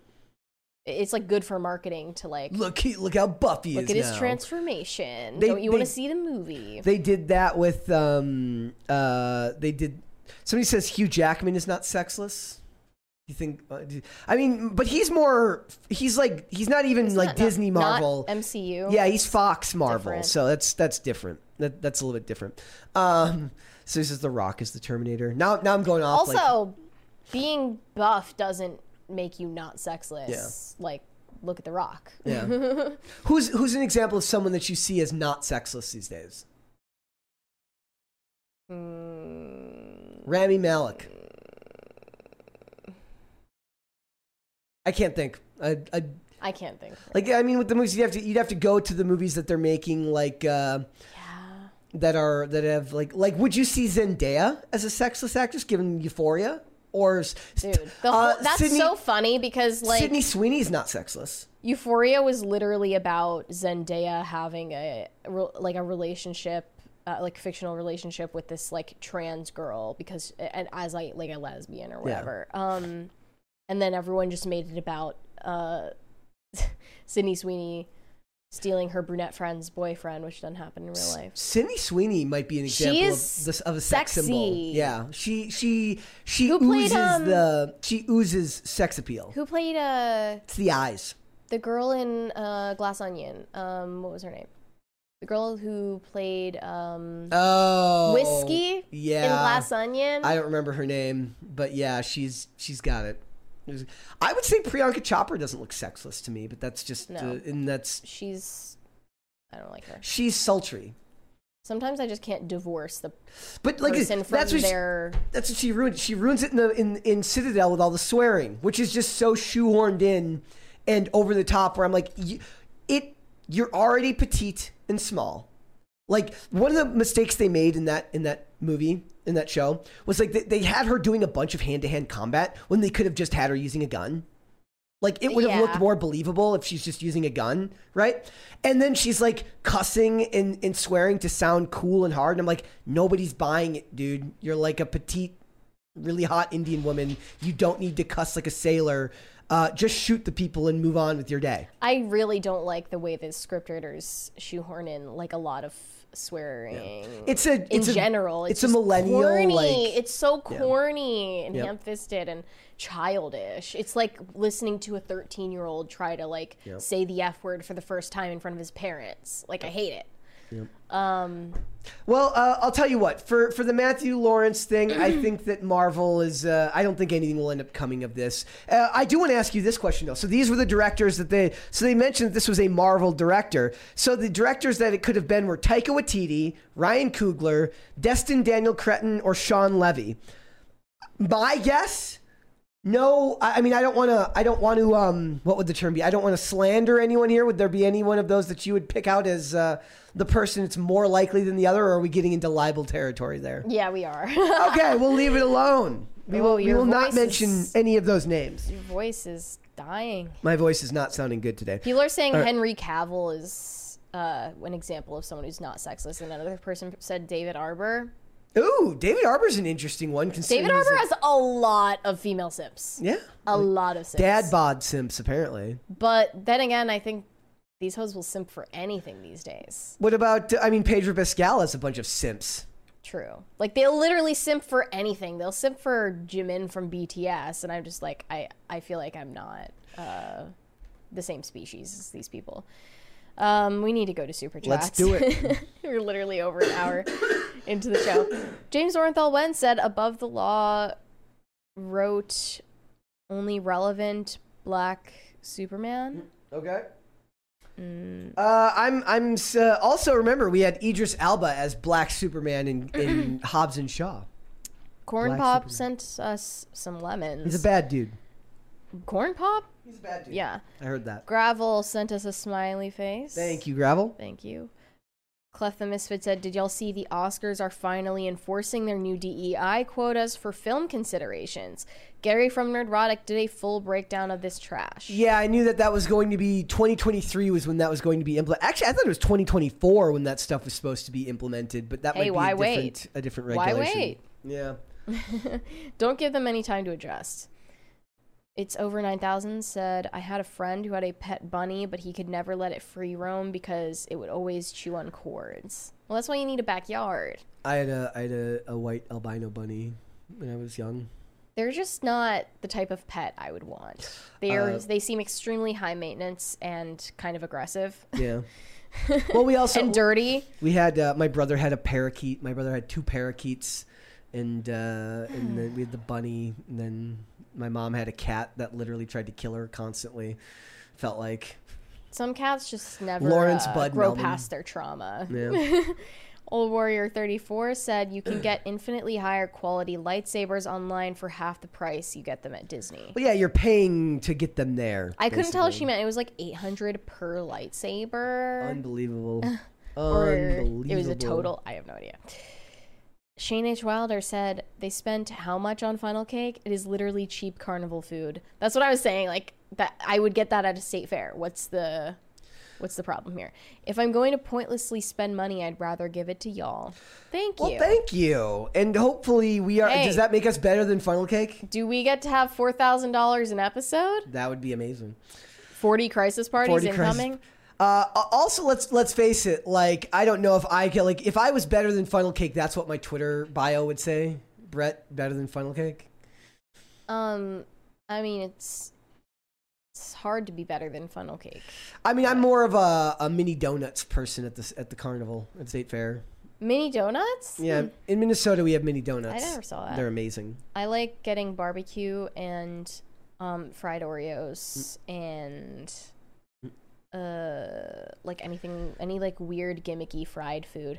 Courier 626 says PCC is my junk food. Oh, that's great. Oh, one more Pop and then we'll sent an ice cream cone. Let's hold off on the rest Chaka chip. Let's hold off and then we'll come back. Chip. Sorry. So we have this story about Jeanette McCurdy and Josh Peck, and apparently they have beef, former Nickelodeon stars. So allegedly, Jeanette McCurdy recorded a podcast episode with Josh Peck and his new co-host on the show Good Guys, where they talked about her memoir back in August called I'm Glad My Mom Died, where she kind of revealed a lot of information about Dan Schneider and his abuse and his weird sexual coercion toward the Nickelodeon stars, but especially his weird relationship with her. Yeah. And around the time of its release, she did an interview with Josh Peck, and they were talking about their past on Nickelodeon, which sounds really interesting, and I would love to get this lost episode, but it's never going to come out. Never. Because afterwards, Jeanette McCurdy basically said, okay, don't release that. I don't want you to release that anymore. It's unclear why she said that, why she made that decision, but he has not released it. And he recently mentioned it again when he had Tana Mojo on their show. This was the very first guest that they had on the show, and they had to cancel that episode. Let's watch that clip of them with Tana Mojo, because she wanted the dirt about Dan Schneider, and weirdly, Josh Peck was kind of guarded about it. This one, right? Mm-hmm. All right, here we go. That's book. I don't know where. Oh, and obviously the Dan Schneider or alleged Dan Schneider Like those glasses. chapters were so crazy, and it just They're put me and all the Jamie Lynn Spears conspiracies and stuff like that. The conspiracy that Dan Schneider I don't want to grill impregnated you on this. I don't Jamie want Lynn to ask you Spears anything that makes so that she had to quit No, you Zoe can. 101, but that didn't happen. What were Not the your case. interactions with him like, if I can ask? I am being 100% honest. He just was a tough boss. Yeah. But and You weren't his I type. was No. a kid. Which is crazy. Yeah. With it, obviously, I'm sure Dan you've Schneider unpacked didn't that swing that in way. therapy. You know, the feelings of That's right. having a fucking boss when you're a kid, and the child star of it all is just crazy to me. I could talk about it for hours, but yeah, I guess you probably lucked out in the regard of your interactions with him. Because But see, I like what you just said, because This podcast is sponsored by Cloud Optimizer. As a business owner or IT manager, are your cloud investment costs going up and you don't know why? It's time for Cloud Optimizer. As you migrate your business to the cloud, what you're spending and why you're spending it can get a little hazy. But Cloud Optimizer clears up the mystery and puts the cloud to work for you. Cloud Optimizer starts by analyzing usage patterns, right-sizing resources, leveraging discounts you may not be aware of, implementing automation, and much more. And by reducing unnecessary expenses and maximizing performance, Cloud Optimizer guarantees you a savings of 5 times what you spend for their service. As you utilize cloud-based services more and more, you don't have to lose sight or control of your spend. You can stay agile, streamline your costs, and optimize your performance, plus save significant money with Cloud Optimizer. Make the cloud work for you with Cloud Optimizer. Get a free assessment and find out how much you can save by going to cloudoptimizer.com. Go to cloudoptimizer.com for your free assessment. That's cloudoptimizer.com. we actually spoke about it a little during the Jeanette podcast that never aired and will never see the light of day. But it, Yeah. Yeah. Yeah. So then in the video below this one, they talk more about that. Okay, here we go. I read Jeanette McCurdy's book. I thought it was an amazing book. So did we, despite what Jeanette says. What did? Oh, did she think? She was our first Mr. ever Good Guy guest. over here. Really? Like the day that she Ironic released podcast her name. book, like she was becoming it. She came on. It was an amazing get for us. We were truly good guys. Unbelievable interview. Spoke about I'm a everything nice that she guy. wanted to. Nothing I'm a that she male didn't want feminist to. I was just saying, ally. that's almost as scary I'm a as somebody victim saying, ally. That's almost as sus as I'm a male feminist. Told us not to run it. We've spoken about this endlessly. But So there is an unreleased episode of our podcast. The two of us and Jeanette. Well, that must be so. It's much. available below on Patreon for $5.99. Oh, no, I'm just kidding. No, that's our first OnlyFans, Josh. That's I was gonna say that, and then I didn't know if I should. I don't think Jeanette McCurdy wanted to be in that sentence coming out of Tana Mojo's mouth, but you said it. Can I? There is a small update because you're right. We have talked about this endlessly. That happened yesterday. Yeah. So us being the good guys we are. Seriously, I really don't like that. I know they're trying to say it in a self-aware way, but at the same time, they're problem, doing we'll what kill it. nice guys do. Do you want to come back on? I'm such a here. Oh like- my gosh! I can't I'm believe, saying it ironically. I can't believe he would treat you that But I way. really am a nice guy. So 4 or 5 months later, we got you. We got H Duff. I'm like, we're killing it. Let me check in. She Hill owns dog. us. All I wrote to Jeanette after Check 6 your months drinks, was, ladies. Hi. Hi. Her laugh is amazing. That's awful. Oh, that's tough. I got a green bubble. Am I blocked? Yeah, so Jeanette basically ghosted Josh Peck after they recorded that episode. And then he texted her again recently, just hi, didn't get a reply, but it seems like he got blocked. Seems like she blocked his number.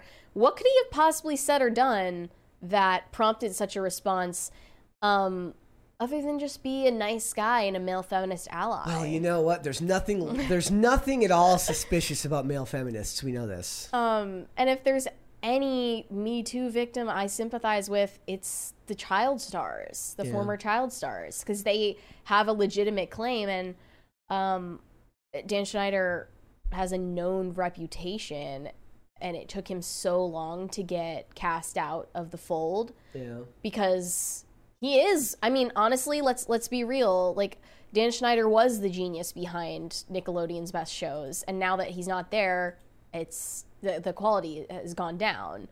Unfortunately, there are a lot of creeps that create really successful companies and products. But now that we know more about Dan Schneider and Jeanette McCurdy's experiences with him, I mean, we don't know for sure because she referred to him as the creator, but let's be real. That's who it was. It's weird too because like wouldn't the whole point of the podcast be to release that type of episode that's actually going to get you to pertinent information? Well, yeah. So he insists that when they had her on their show, she was not pressured to talk about anything she didn't want to talk about. But she just decided was after there the fact by choice, and they were friendly, and they both, I'm sure, had a lot of things to air out and things that they kept close to their chests. But now she immediately said, like, don't put this out there. So and he didn't, credit to him, I guess. I wonder if she was paid for her appearance. But people are getting mad at Josh Peck now because he's saying she owes us after they scrapped that episode. As if she owes you airing out her personal, like, childhood trauma. Like, trauma is marketed and commodified already too much. But Mary, he's a we good don't guy. need any He more said of so. it. He said so. He's a good guy. It's weird you would name the podcast the Good Guys Podcast and then literally be the Not good guys. the stereotypical nice guy ally. I'm telling you, check those drinks, ladies. If those guys are in the room, You should not, like, be alone with. no. Literally. He just seems like kind of a jerk and not sympathetic. Oh, I guarantee you, just by watching that clip, that when that dude blows up at people, it's vile. Like, yeah, it's I don't like his vile. mannerisms. Like, he's not. I having not knowing a thing about him, but that type of person, when they go out of their way to be to sound like the nice guy, or to sound like they're somehow above how other people, regular people behave. I guarantee you, behind the scenes, there's bad stuff. Not like criminal stuff, but it's like nobody's that nice all the time, right? Like someone said, Josh, because nothing screams friendship like discussing your friend's traumatic experience on a public platform without their consent. Yep. That's trauma coins, ladies and gentlemen, cashing in your trauma coins. Cha-ching, but it's somebody cha-ching. else. Yeah, it's somebody else's experience. If she didn't want you to put out the episode, I guess tough luck. But like, it's not like she was obligated to give you content. Yeah. You know, I thought that was supposed to be like we're old friends. It would also be interesting to discuss, or to know whether they discussed beforehand whether that topic was going to come up. I mean, obviously, it was around the release of her memoir. Yeah. And her memoir goes into extreme detail, not only about her relationship with her mom, which was horrible. Sounds awful, which we talked about at the time, but about Dan Schneider. So I would expect that's on the table for discussion. And she talked about a lot of those things in other interviews. But I think Josh Peck just was not sympathetic. And I think it's mainly because being a former child star comes with a lot of like narcissism and to be fair, that's like I'm sure that's a very hard habit to break after you're treated like the world revolves around you. True. For a period of time when you're younger, and then to get away from that when suddenly you're not the most important thing in the world. Another thing that sucks about this is it's just another podcast of a former child star talking about their shows that they were on at Disney or Nick. Look, like or I can't blame these people for finding a revenue stream. Interesting at all. And then you bring someone on who is interesting, only because of their negative experiences that they have to talk about. And you're mad at them because you can't grift off of their trauma. I mean, I've heard people say that the Smallville podcast is really, really good. Like the one where they talk about episodes of Smallville, like the Michael Rosenbaum one or whatever. Like that. That's not like his podcast is like Inside of You, which is like the worst name for a podcast ever. I hate that. Yeah, I know, right? It's awful. But it's funny too, because I actually find it more interesting to hear people that weren't involved. Like my favorite X-Files podcasts wouldn't be ones from the actors. It's ones when normal people discuss what the show meant to them or review the show in an unbiased way because they weren't there, they weren't on set. Like I almost find like those types of rehashes or like a celebrity, like I'm not going to expect David Duchovny to remember something special from every single episode that he filmed. I can barely remember what I said on Friday, like on this podcast. Like I would rather hear a normie's perspective or like a fan's perspective from somebody who's different than me. Like those are the podcasts that I like for the TV shows that I like. Just normal people reviewing a show they love. Mm-hmm. I don't really. I get that, and those podcasts, even when it's from like someone who's not one of the stars, they get pretty popular. Yeah, if my dream podcast outside of doing this would be something where I got to review old TV shows, but it just would never work because once like the audiences never carry over to multiple shows to hold your audience. Just Star Wars podcast or just X-Files. Walking Dead, just X-Files, just all of those. Yeah, so for me, but the thing where it's like I'm a former child star and we're making a podcast where we give you all the dirt on what really happened and. They don't end up revealing anything interesting, and they're just grifting off of it. There's just such an oversaturation of that type of content right now, and they always go back and like retroactively wokeify everything. I've also heard that John Bernthal's podcast is pretty good. He's got a podcast of his own. Yeah, he interviewed Shia LaBeouf on it. Yeah. And what was that? That was back in August when he did that, talking about the abuse scandals and stuff that he had prior to announcing the Padre Pio. Dreamology says Brett Buffy the Vampire Slayer podcast. Actually, my dream podcast would be you know what? I've got one.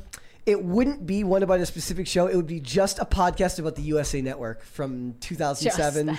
From 2007 to 2013. Did you ever find merch of the No, USA there was Network. no shirts that were just USA Network I don't know shirts. why this episode is just like the most harebrained one we've had in a while. I like it. It's fine. It's a vibe. I don't need it to be. We're hanging out. Yes, I don't need it to be so rigidly on point. Like one thing that I realize, like when I'm going through and editing, as much as I try to not have to hear myself talk because I hate the sound of my own voice, is like I'll hear myself talking and then I'll be like, why? Breathe, Brett. I'll be like, why didn't I bring this up?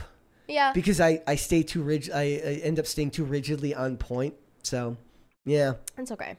So yeah, like she doesn't owe him anything. No. Like outside of the idea that maybe like she got paid an appearance fee. Probably not. But probably not. Because the pretense about it is we're good friends. You're coming on my podcast because we're friends, and you're doing me a favor because we're friends. Yeah, but let's. But they're not actually friends. Yeah. I mean, like that's the same way that he got what's her face? Oh my gosh, the iCarly girl. Miranda Cosgrove. Right, yeah. That's the same way that he got Miranda Cosgrove on his YouTube channel. They were not friends. They were not in contact at all. But if you can get people to sell harass people. someone online enough, then she'll do it for a because they think it's good for. Well, they think also Yeah, think it's good for their visibility. Visibility too. To do that. So. But it's just like that. None of these people are friends. It's all fake. It's all astroturfed bullshit. Like it's just like any, like David Dobrik, like any of the people in David Dobrik's vlogs, they're not really friends. In fact, they kind of hate each other. Hey Kim 0012 says Etsy has a USA Network T-shirt. Just check for you. Really? Going to check later. That is for sure. Okay. I'm gonna have to double check later and see if I can buy that in an XL. It's gonna be amazing. Also, I do want to give a shout out to I'm always referencing the chat. I do want to give a shout out to the Discord. Hello, guys and girls and gals.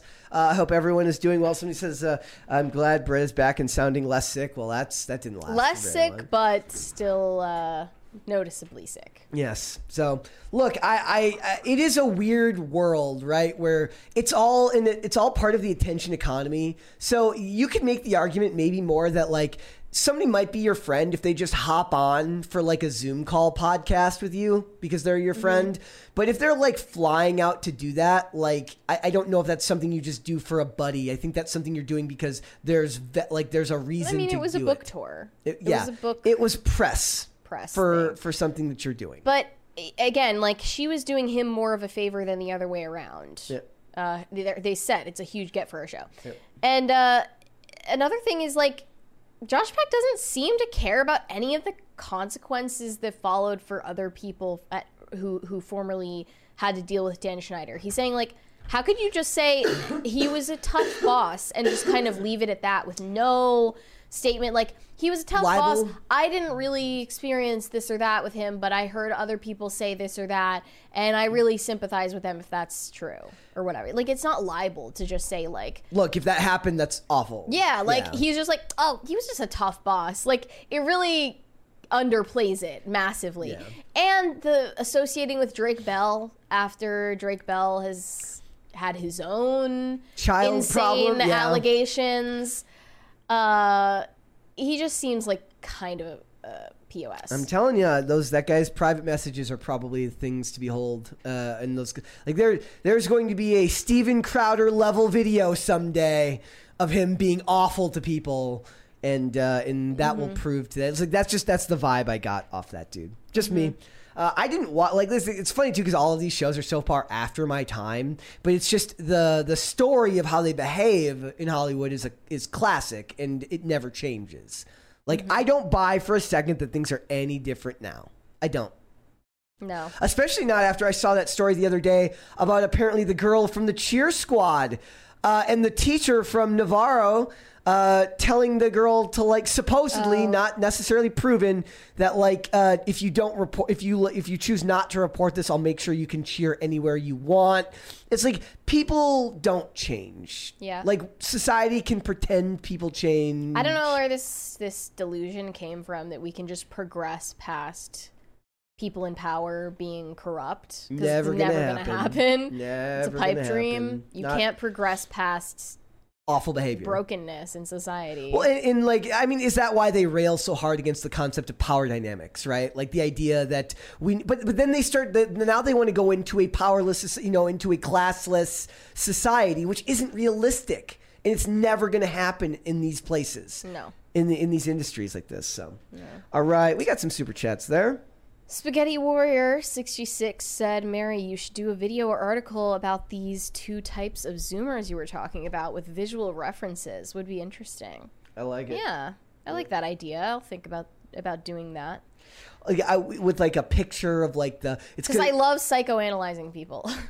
The silhouette of like the guy with the hair and Guess who this is? Yeah, the socks. Every Zoomer you know. Exactly.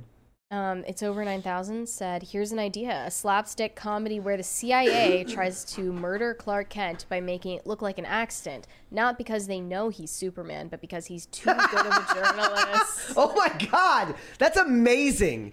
They're like, Mr. Kent, we're gonna need you to report some fake news. He's like, I'm not gonna ever produce any fake news. I want, an Elseworlds story where Clark Kent works at the failing New York Times.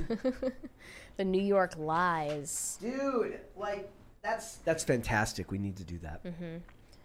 Urashima Otaru said, Gunn doesn't have the sincerity to do Superman. Yeah, he doesn't. I think he captures some sincerity, but it's always done through a sarcastic lens. He finds sincerity in sarcasm. Guardians of the Galaxy? Or the Suicide Squad, right? So I don't think that the type of sincerity he's capable of works with Superman. No. Corn Pop sent another lemon sticker. Is that what it is? I guess. I can't tell. Yeah, they're lemons. Thank you. Nerdy Film Girl said, I like your name. Yep. Said, how do you guys feel about the writer's strike? My apologies if you already discussed it. Is that underway already? Or is that tomorrow, just still... I believe. Okay. I believe that would be tomorrow. It's interesting because the 2007-2008 writer's strike was now what? That's over a decade ago. It's 15 years ago now.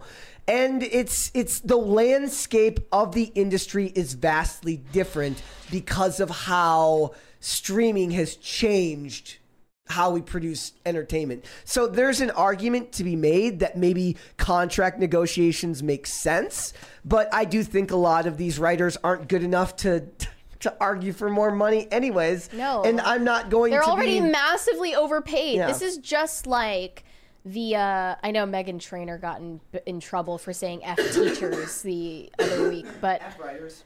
Teachers are not underpaid because the output of the students keeps getting lower and lower. Their abilities keep getting lower and lower. Their behavior gets worse and worse. Yeah. I'm not saying teachers are solely to blame. Obviously, parents are partly to blame. But it's like, what good are you really doing society in a public school? I would like the writers to give me 5 years of good writing before they come to the table. Yeah, the good writers are already getting paid insane amounts of money. Yep. The bad writers are already getting paid insane amounts of money, and they rely on AI. That's so, oh man, it's so funny it's too bullshit. because when I was looking for a car this weekend, I was like setting prompts for car information to ChatGPT. Just researching. Yes, it's ChatGPT, man. It's gonna. I don't like it. I'm telling you, it feels demonic to me. I mentioned on IRL how disheartening it was when I started writing articles for the website, and Chris was like, "Here, let's plug your topic into ChatGPT," and he said, "Write an article about this topic," and it caught like 3 examples that I would have liked to have had for my article, and I'm like, "Have you done any more on that?" Just the 2 I've done so far, but. Like when he mentioned that, and I was like, and then like it had a couple examples of things I would have liked to have included in my article. I'm like, oh, yeah, fuck this. Yeah. One more, and then we will move on. And thank you, Nerdy Film Girl. That is an amazing username. Yes. Clef the Misfit said, the Ned's Declassified podcast is pretty wholesome. No trauma dumping, just old co-stars reminiscing positively about their childhoods on a silly show. They should just, you know what they should do? They should just bottle them all into one podcast called Trauma Dump. And it can just be a podcast where child stars go to air out all of the dirty laundry. I mean, if there's any dirty laundry to air that's actually real and has consequences for people who are still in the industry, feel free to air it. But it's just always like, I don't know, baiting people. Ned's Declassified rocked, though. That was a great show. And they seem like they're some of the more normal people to come out of that machine of Nickelodeon compared to others. All right. You know what, Mary? Let's move on and let's talk about the Met Gala and the White House Correspondents' Dinner. We asked a very important question, you guys. I asked you in the chat, what is scarier? Lizzo hungry at the Met Gala or Julia Fox in white face paint with Chuck Schumer looking at you menacingly at the White House Correspondents' Dinner.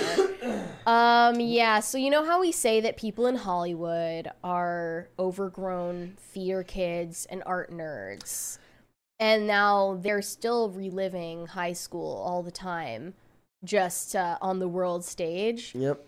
Well, the White House Correspondents' Dinner and the Met Gala are sort of like their pay-to-play prom that they go to. That's so depressing. For like, the Met Gala tickets are like $50,000 each. Buying a table at the Met Gala is $300,000 minimum. Well, here is the headline. It says, well, that's awkward. Lizzo arrives at Anna Wintour's pre-Met Gala dinner party after slamming the lack of food and stingy liquor at the Not enough event. hors d'oeuvres. Not enough. Says Lizzo. Order. Like, maybe that was the point. The fashion world, people don't eat much. Yeah. Nothing changed there. Yep. I like how they referred to her comments as cheeky. Lizzo says just not enough food there. She was on Instagram Live. She said, there's a long effing line. I'm taking the glamour away from it, but it's true. You've got to wait. So you're waiting, and that's the hardest part. I was sweating in a big-ass coat. My feet were hurting. You know, it sounds painful to live like this. I can think of a way that you could stop the feet from I can hurting. think of some reasons that you might be sweating and in pain. She said they don't have chairs, no cocktails. I was like, beep, can we get some chairs or some drinks or some hors d'oeuvres? Sorry, not today. If you want to be beautiful at any size, you can be beautiful at any size on your feet. They were stingy with the liquor that night. He was like, red or white wine. Is that a problem? They were offering wine? No hard liquor. She wanted tequila. Yeah, say no hard liquor. Do you know how many hours I've been in this corset? How long I've been in these damn Why does shoes? she need to wear a corset if she's beautiful at any size? Why would she want to hide it? I don't know what the corset is supposed to be doing. But anyway, she said, despite her grievances, she admitted she had a wonderful time at the event. She said, this is like prom for celebrities. My prom effing sucked. Now I feel like the Grammys and the Met Ball, they're like my prom. They're openly admitting it. They're openly admitting that they're trying to recreate high school in their lives. Like, I mean, grow up. I would have said she got shoved into lockers, but I don't really buy that as possible. So I'm guessing that it was something else happened to her. Yeah. I can only imagine. I'm allowed to make fun of her because I'm chubby, so it's fine. And then we have this article from Jezebel about the White House Correspondents' Dinner that happened yesterday.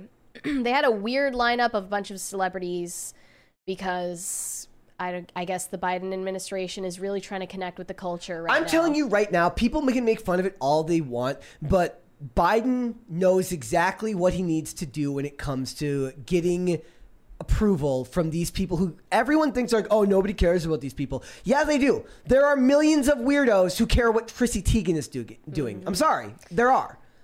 These people matter, whether we like Chrissy it or not. Teigen was there with John Legend. Julia Fox was there. Brittany Griner was there. Lisa Vanderpump as well. Let's look at some of these photos. Yeah, let's go through this horror show. All right, so let's start this over. Start slideshow. That is, who is that? I don't even know who that is. I thought that that's the press secretary. Is that yeah. What's her name? Yeah. And then that is Cory Booker's ex. Why? What? The actress? The actress that he was with? Oh my gosh, that's a horrible dress. I forget what her name was, but he was like dating that actress. Rosario Dawson. Yeah, wow, yeah. Okay. They broke up. Wall Street Journal reporter Vivian Salama. Okay. J. Smith Cameron. This Winnie model Harlow. I don't know who. Vitiligo. She's a model that basically is like used for woke diversity shoots. I've never heard of her. Yeah. Rebecca Romaine. Okay, Rebecca Romaine could have been a good Terminator back in the day. She's tall. think? Yeah, She she's doesn't tall. look very tall here. At least I always thought she. Maybe she was just really. Maybe the other people she was acting with in the Librarians were just really short. And that is Brittany and Brittany so it's and his parents. Her parent. Oh, that's Brittany Griner. No. Yeah. Okay. Yeah. That's Brittany Griner. Okay. A female. Yes. Brett. And there's Julia Fox. Insane. I don't know what's scarier, that or Lizzo. Does Joe Biden know who Julia Fox is? That is a very good question. No, Joe Biden's entertainment person in charge of knowing what entertainment is knows who Julia Fox is. But I'm telling you right now, they know full well that these people matter. John Fetterman was there with sneakers and a tie and blazer. Angelica Ross, John Fetterman, and Giselle Fetterman. She's just like, oh my goodness, I thought I was going to take your seat. Mm-hmm. They had the SAG president. Yep, Fran Drescher. There she is. She's like, why didn't you cancel Did she those talk COVID? about vaccines? Yeah, vaccines. Sonny Austin. But the picture of Julia Fox in the face paint with Chuck Schumer is just giving Hunger Games elites in the Capitol. Yes. So hard. Send the kids out to die for our entertainment. They look evil. Wait, no. Go to the tweet that I sent you of her with Chuck Schumer. Ah! They look evil. Look at his face. Like, she's just trying to be they're the Capitol. They want your kids to be sent out to the woods to fight to die. To Literally. Fight for their lives. Yep. And they know how they look. Rebecca Romaine is 5'11". Such a bad look for, like, if this is the way that the Biden admin is, like, trying to connect to the culture. They do, though. That's the problem. We're just such an unserious country. What the fuck is this? Yep. Sorry for Rebecca Romaine just is pisses me 5'11". off. Like, what is going on? They're like, just remember these constant stream of celebrities going in and out of the White House at all times for photo ops, dubious reasons, for photo ops, basically, because they know what is this doing for in the worst. country? In the worst part is these are the people saying the adults are back in charge. The adults are back in at charge Nerd Prom. At Nerd Prom, somebody says, "Is she doing the crow?" These are just extended adolescents. No, it's worse. It's useful idiots. It's people used to distract the public. For, like, maybe that's what they think of you. You know, like as an American, that's what they think is impressive to you. And they also think that these are the people that, like, they are kind of, it's an indictment on our culture to not realize that this is bad. To not not us, but the average American who doesn't realize this is, like, maybe this is the first thing that I noticed, like, when I became semi-politically aware, I was like, why is Barack Obama on TV all the time? Doesn't he have work to do? Like, why is he always on these late night shows? Because shouldn't he be working? Politics is show business for ugly people, and show business is politics for hot people. Well, they're both stupid. For dumb people. They're both stupid. And then on the Met Gala, we have continued hand-wringing over Karl Lagerfeld's problematic past. The theme this year, by the way, is happening tonight, so I guess there are going to be a lot of people live tweeting it. But the theme for this year's Met Gala is Karl Lagerfeld's legacy. He's a designer who died in 2019 of cancer, but he is mostly, I guess, known now for saying offensive things about Me Too and body positivity. This article from the Washington Post cites his interview in 2018 with Numera, where he said he was fed up with the Me Too movement. He said, "What shocks me most in all of this are the starlets who have taken 20 years to remember what happened, not to mention the fact that there are no prosecution witnesses." He also said that measures to ensure models' safety on sets are ridiculous. He said, if you don't want your pants pulled about, don't become a model. Join a nunnery. There'll always be a place for you in the convent. They're recruiting even. He also, as is fitting for the fashion industry, spoke ill of the push for plus size inclusivity in modeling. He said that Adele is a little too fat. He said no one wants to see plus size models in a different interview. Quote, "You've got fat mothers with their bags of chips sitting in front of the television and saying that thin models are ugly." No one's saying thin models are ugly. They're saying that thin models present an unattainable beauty standard. Which is weird because we all know that thin models are not the beauty standard because they're not sexy. And Lydia was posted something about like normalizing various men's body types, like an article where it was showing a bunch of men in different bodies. I'm like, no, I want to feel shame. Stop normalizing things and start stigmatizing. Yeah, I'm like literally, I don't want to watch TV and see a bunch of people that look average or below average like me. I want to see men and women that look like the height of physical beauty and attraction. I don't need to see people that look like my ugly ass. I want to see people that are above average. Please stop doing this and stop letting our society fall so far. He also had a criticism of open borders for Germany, bringing in Syrian refugees.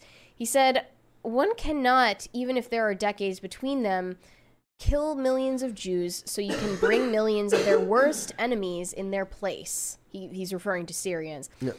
And he made a joke about the Holocaust, which I cannot repeat here. But look, Kanye has done the same thing, and he's not invited to the Met Gala. So why are they honoring his legacy now? Yeah. Why are they honoring Karl Lagerfeld's legacy? It's just because they are selective enforcers of these woke sensitivities. When it comes to the people that they are loyal to, they will excuse, overlook, or brush anything under the rug. But if it's somebody that they were looking for an excuse to oust anyway, like Kanye West, that person is out instantly. You will not see Kanye at the Met Gala ever again. And it's for this reason. Even though he is still a major player in the art world, in the fashion world, he's made similarly polarizing comments to Karl Lagerfeld. Yeah. You're not going to see him there. Nope. You're not going to see him given the same grace or excuses or it was a different time when he was coming up in the industry. No. And there are other people that are excused for their behavior in the same industry, like Alexander Wang, who has gotten multiple R-word allegations. And I was just looking into this earlier. John Galliano made public profession of his love for Hitler and is still welcomed back into this industry, still on Anna Wintour's good list. Still, like, so weird. He lost his job as the creative director of Dior for saying this, but he literally praised Hitler publicly, claimed that he didn't remember any of it because he was on sleeping pills. Well, I'll be fair to him right there. If you take an Ambien and stay up, that will fuck you up so badly. Have you ever endorsed Adolf Hitler while you were on Ambien? No, but I did. I feel like you wouldn't say something that. I did call a friend and gave like a 32-minute speech about how I solved the world, and he called me the next day to tell me about it, and I had no recollection of that whatsoever. And I would routinely... Solved the world. Yes, okay. And I would routinely wake up I would be at my mom's place, and I would wake up at my dad's house with fast food cups, not knowing how I got there. Yeah. Back in the day. That too. Not good. Not good. But the things, like most of the things that they cited here that Karl Lagerfeld said that are so offensive, I honestly think resonate with people as kind of common sense takes that you're not allowed to have anymore. And I think once somebody is dead, just let them rest. Stop rehashing all of this stuff. You can't cancel someone when they're dead. Not really possible anymore. They don't care. Yeah, not really possible. They don't care anymore. So I just think it's very tasteless to do that type of stuff. Also, Blake Lively isn't going to the Met Gala this year, which means why should any of us even care? Well, she was the only one that had any good outfits. Well, none of them follow the themes. It's just it's nerd prom. That's what it is. It's prom for overgrown theater kids. It's just weird because then you see the people on Twitter who are like, this look is everything. And I'm like, maybe it's weird because we talk about this stuff every day. So maybe we would be happier if we actually like these people, but we don't like these people. Also, Jonathan Majors isn't going. But we know why that happened. Well, he can't because he's the selective enforcement and the double talk and the canceling one person for the same crime that another person is excused of, it really bothers me. Because I'm so like, I have my morals and I moralize and I have my principles that I think they need to be enforced on everybody. Everybody has to be held to the same rules or the rules don't matter. Mm-hmm. And that's the way that Hollywood operates, is like, if you're in the in-group, it doesn't matter what you do or who you are behind closed doors. People will rub shoulders with you if it benefits them for power. Unfortunately, that's society as a whole, right? That's never going to change. But this is an extreme. I think it's an extreme example of just society as a whole, in that in-groups, friend groups, and interpersonal relationships are never as simple as the morals or as our morals or the rules we would hope to be enforced will ever allow them to be, because human beings are unpredictable. Mm-hmm. So... It's why a lot of these things it's ridiculous when people talk about how they want to structure society around like a classless society, right? I'm like, it's never going to happen, dude. Yeah. Like, people are too unpredictable and too self-centered, whether you believe it or not. It's the human condition to be self-centered. And if the average person needs to pretend that some guy didn't, praise Hitler to get his career ahead, he's going to do that because he wants what's best for him. Not because he likes Hitler, but because he likes himself. True. So you're right there. These to me, it's the Hunger Games of it all. It's the very clear. In a lot of ways, it's the opposite of. It's kind of bread and circuses in a way, right? Like, we're allowed to watch from the outskirts of this, and you're allowed to watch these people as they prance. They bask in the feeling that they are in a superior, like, overlord class. That's why they love looking non-human, shaving their eyebrows off, covering themselves in grease paint, getting in these weird contraptions and corsets. And, where was Sam Smith? Why isn't Sam Smith invited to the Met Gala? I have no idea. Maybe he was. Maybe he was there. No, I looked at the rumored list. I don't think he's gonna be there. They're supposedly becoming more of an exclusive thing this year. And yes, Dustin is right. Let them eat cake. That's basically what all of this is. Lizzo is like, let me eat it, please. Lizzo, please, where is the cake? Oh man, that was it was low hanging something. It wasn't. She's not eating fruit, but it's low hanging something to make that joke. That was fantastic. All right, let's go to super chat. We got a couple super chats there. High Voltage 75 said, not that I'm not enjoying the two-person vibe, but where's our marketing man extraordinaire? Dane is extremely busy these days. Dane and Hannah Claire are both extremely busy these days. And you know what, guys? We are here no matter what. We would never cancel a show. Therefore, you get two-person shows. Yeah. You're just going to be seeing less of the guests from this point forward. It's a fine evolution, this show. I'm fine with it. And hopefully Wednesday. We enjoy doing two-person shows. Well, like, a lot of times it's hard because like we have to remember that not everybody pays as close attention to this stuff. So it's like very like on Friday, like we're talking to Decoy Voice, and it's like, I know that he's not going to care about some of these things at the beginning. It's interesting to him, but he's not going to have the same background of knowledge that we do about some of this stuff. So it kind of puts them in an awkward position because you're just kind of springing this stuff on them. When it's somebody who works here who just giving is us a guest their time on the show out of a favor to us, they don't often have the time to look into the topics, and it's a pretty big commitment to do that once a week. Most of the people who do this show, who help us, they're helping us out. Also, they're literally taking time out of their day to help us. Also, I think that when we have guests, I want it to be more of a special thing because we're inviting them from outside of the company for just specifically hear their thoughts and perspectives. Yes.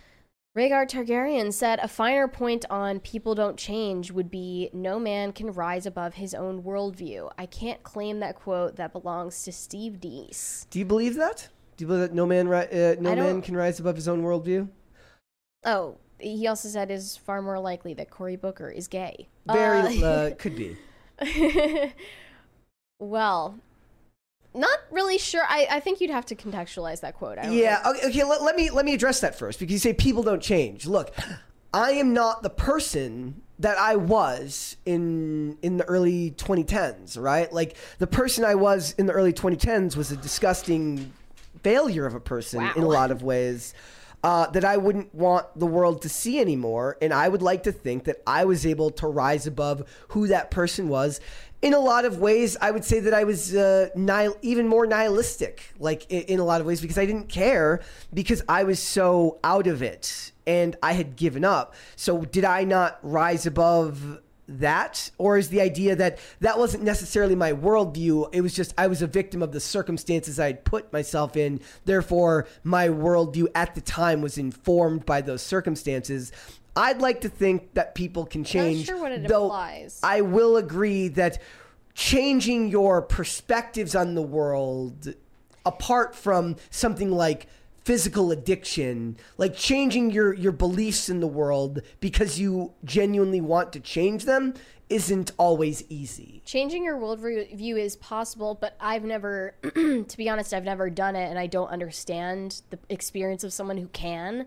Like, I've always just had the beliefs ingrained in me that I have today. I think your views evolved will a little evolve. bit. I think your but views will not evolve. much. Not much. Ever since I was a kid, I don't have many differences from what I believed then till now. I don't know if that's a bad thing in some people's eyes, Do you but think, I think like, your say, once you have worldview is kids- something that's temperamental and often genetic, maybe. Yeah. And maybe it's a temperamental difference between me and somebody who has the ability to change their beliefs often. And I don't know how much of my views have actually changed. Like, I've changed, but I don't know if are we talking political views? Are we talking social views? If you go from a leftist to a far right extremist, then you're just the Patriot Front and you're a Fed. What is wrong with your you need to be on the psyche extremes, that yeah. you need to be on the extremes? It's a temperamental thing more For than me- it is about what you really believe. For me, I was always more of a middle of the road person. It's just that now the middle of the road is branded a certain way because the Overton window has been pushed so far the other direction. I don't actually find my views to be all that much different. Very much live and let live on most things, other than where it comes to children, which should be protected at all costs. But most of the time, I don't see a lot as different. I've always believed that, for instance, that there is value in understanding that progress will happen, while understanding that callously and haphazardly getting rid of tradition for the sake of getting rid of it makes no sense at all. Right? That's a fairly nuanced view that can be taken into perspective on any number of issues and allow for context for any of those things. I don't think that part of me has changed. I was just doing so many drugs at one point, it didn't really matter. So. Spaghetti Warrior said, I'm watching Under the Dome. I think you guys mentioned it once. I loved season 1, but season 2 is becoming a burden. Does it get good again? I'm afraid to say, my friend, that no. It's been a long time since I watched it, but I loved Under the Dome for some reason in the first season, part of season 2 as well. I love and I that even first went season. to I went to a blueberry festival near the actual location that they Really? filmed at. And I realized it only after I was walking around the place that it was that, and I freaked out because it was around the time I was watching the show. Dude, that's the one where it's got Aisha Hines as the gay woman. She's like, yeah, and we're gay. And it was very early. It was 20, it was before the woke stuff was as ingrained as. And they're I'm like, okay, so it's a small town. They're not racist. They're just bigoted against gay people. Okay, thanks Hollywood. You Another thing I understand. meant to bring up at the beginning of the show is, well, you mentioned that you've been seeing the Justin Timberlake memes. Yes. It's gonna be May. Well, it is May. It is May. JT was right. I just wanted to mention that my aunt dated one of the members of NSYNC back in the day. You don't know which one? I don't remember which one it was. You need to find out. We need to have your aunt on the show to talk about it. There's probably not much to say, but it was during NSYNC's existence. It wasn't before they were a thing. It was during their, she, I think, would like, she's probably met Yeah. all of them. That's amazing. Yeah. Also in the chat, Busta Cap says, Brett is completely unbiased and fair. Just ask him. Yeah. That Dexy guy said, Hail Mary full of bass. That's you. Not sure how I feel about that. Not full of bass. Spaghetti Warrior said, Under the Dome also has very good-looking actors. It's very necessary. It's really funny that the main guy, he is the most generic-looking, good-looking white dude I've ever, like, you could find that dude at any modeling. It's been a while since you could find that dude at any modeling agency ever. Yeah. He's handsome. There's value in that. If the goal is to make him into an everyman, then yes, he's the handsome everyman if the everyman looked like an underwear model. So Shane H. Wilder said Lizzo would have ate the whole cake and the plate. This is likely very That's true. going to cause you some digestive issues. I also remember that the Under the Dome had Natalie Martinez, who is va-va-voom, I will say. So I think we need to call the show because I actually have to go somewhere after this. Okay. But we're through the super chats. All right, go for it. All right, Mary. Well, then before we go, guys, could you like this video? Could you subscribe to this channel? If you have not done so already, thank you so much. We're almost at 59,000 subscribers. We need to get a Spice Girl on. Well, if any of you have a contact. Well, in that case, I Let need us it to be know. Posh Spice. Sorry, that's the only Spice Girl I will. Is there a base Posh Spice Girl? I don't know. Either Posh or Sporty, because Sporty could sing. Sporty was the real sing, but Ginger was never mind. I'll take any of them. Yeah, any of them would be But looking back, is Baby Spice creepy?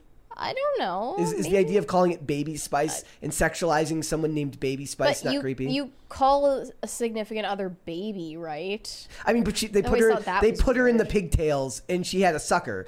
She did? Yes. Oh, that's weird. Yeah. So, a little weird. Guys, It was the 90s. Give us a break, guys. It was the 90s. Before we go, like this video, subscribe to this channel if you've not done so already. We're almost at 59,000 subscribers. Thank you so much for joining us today. Mary, where can they find you?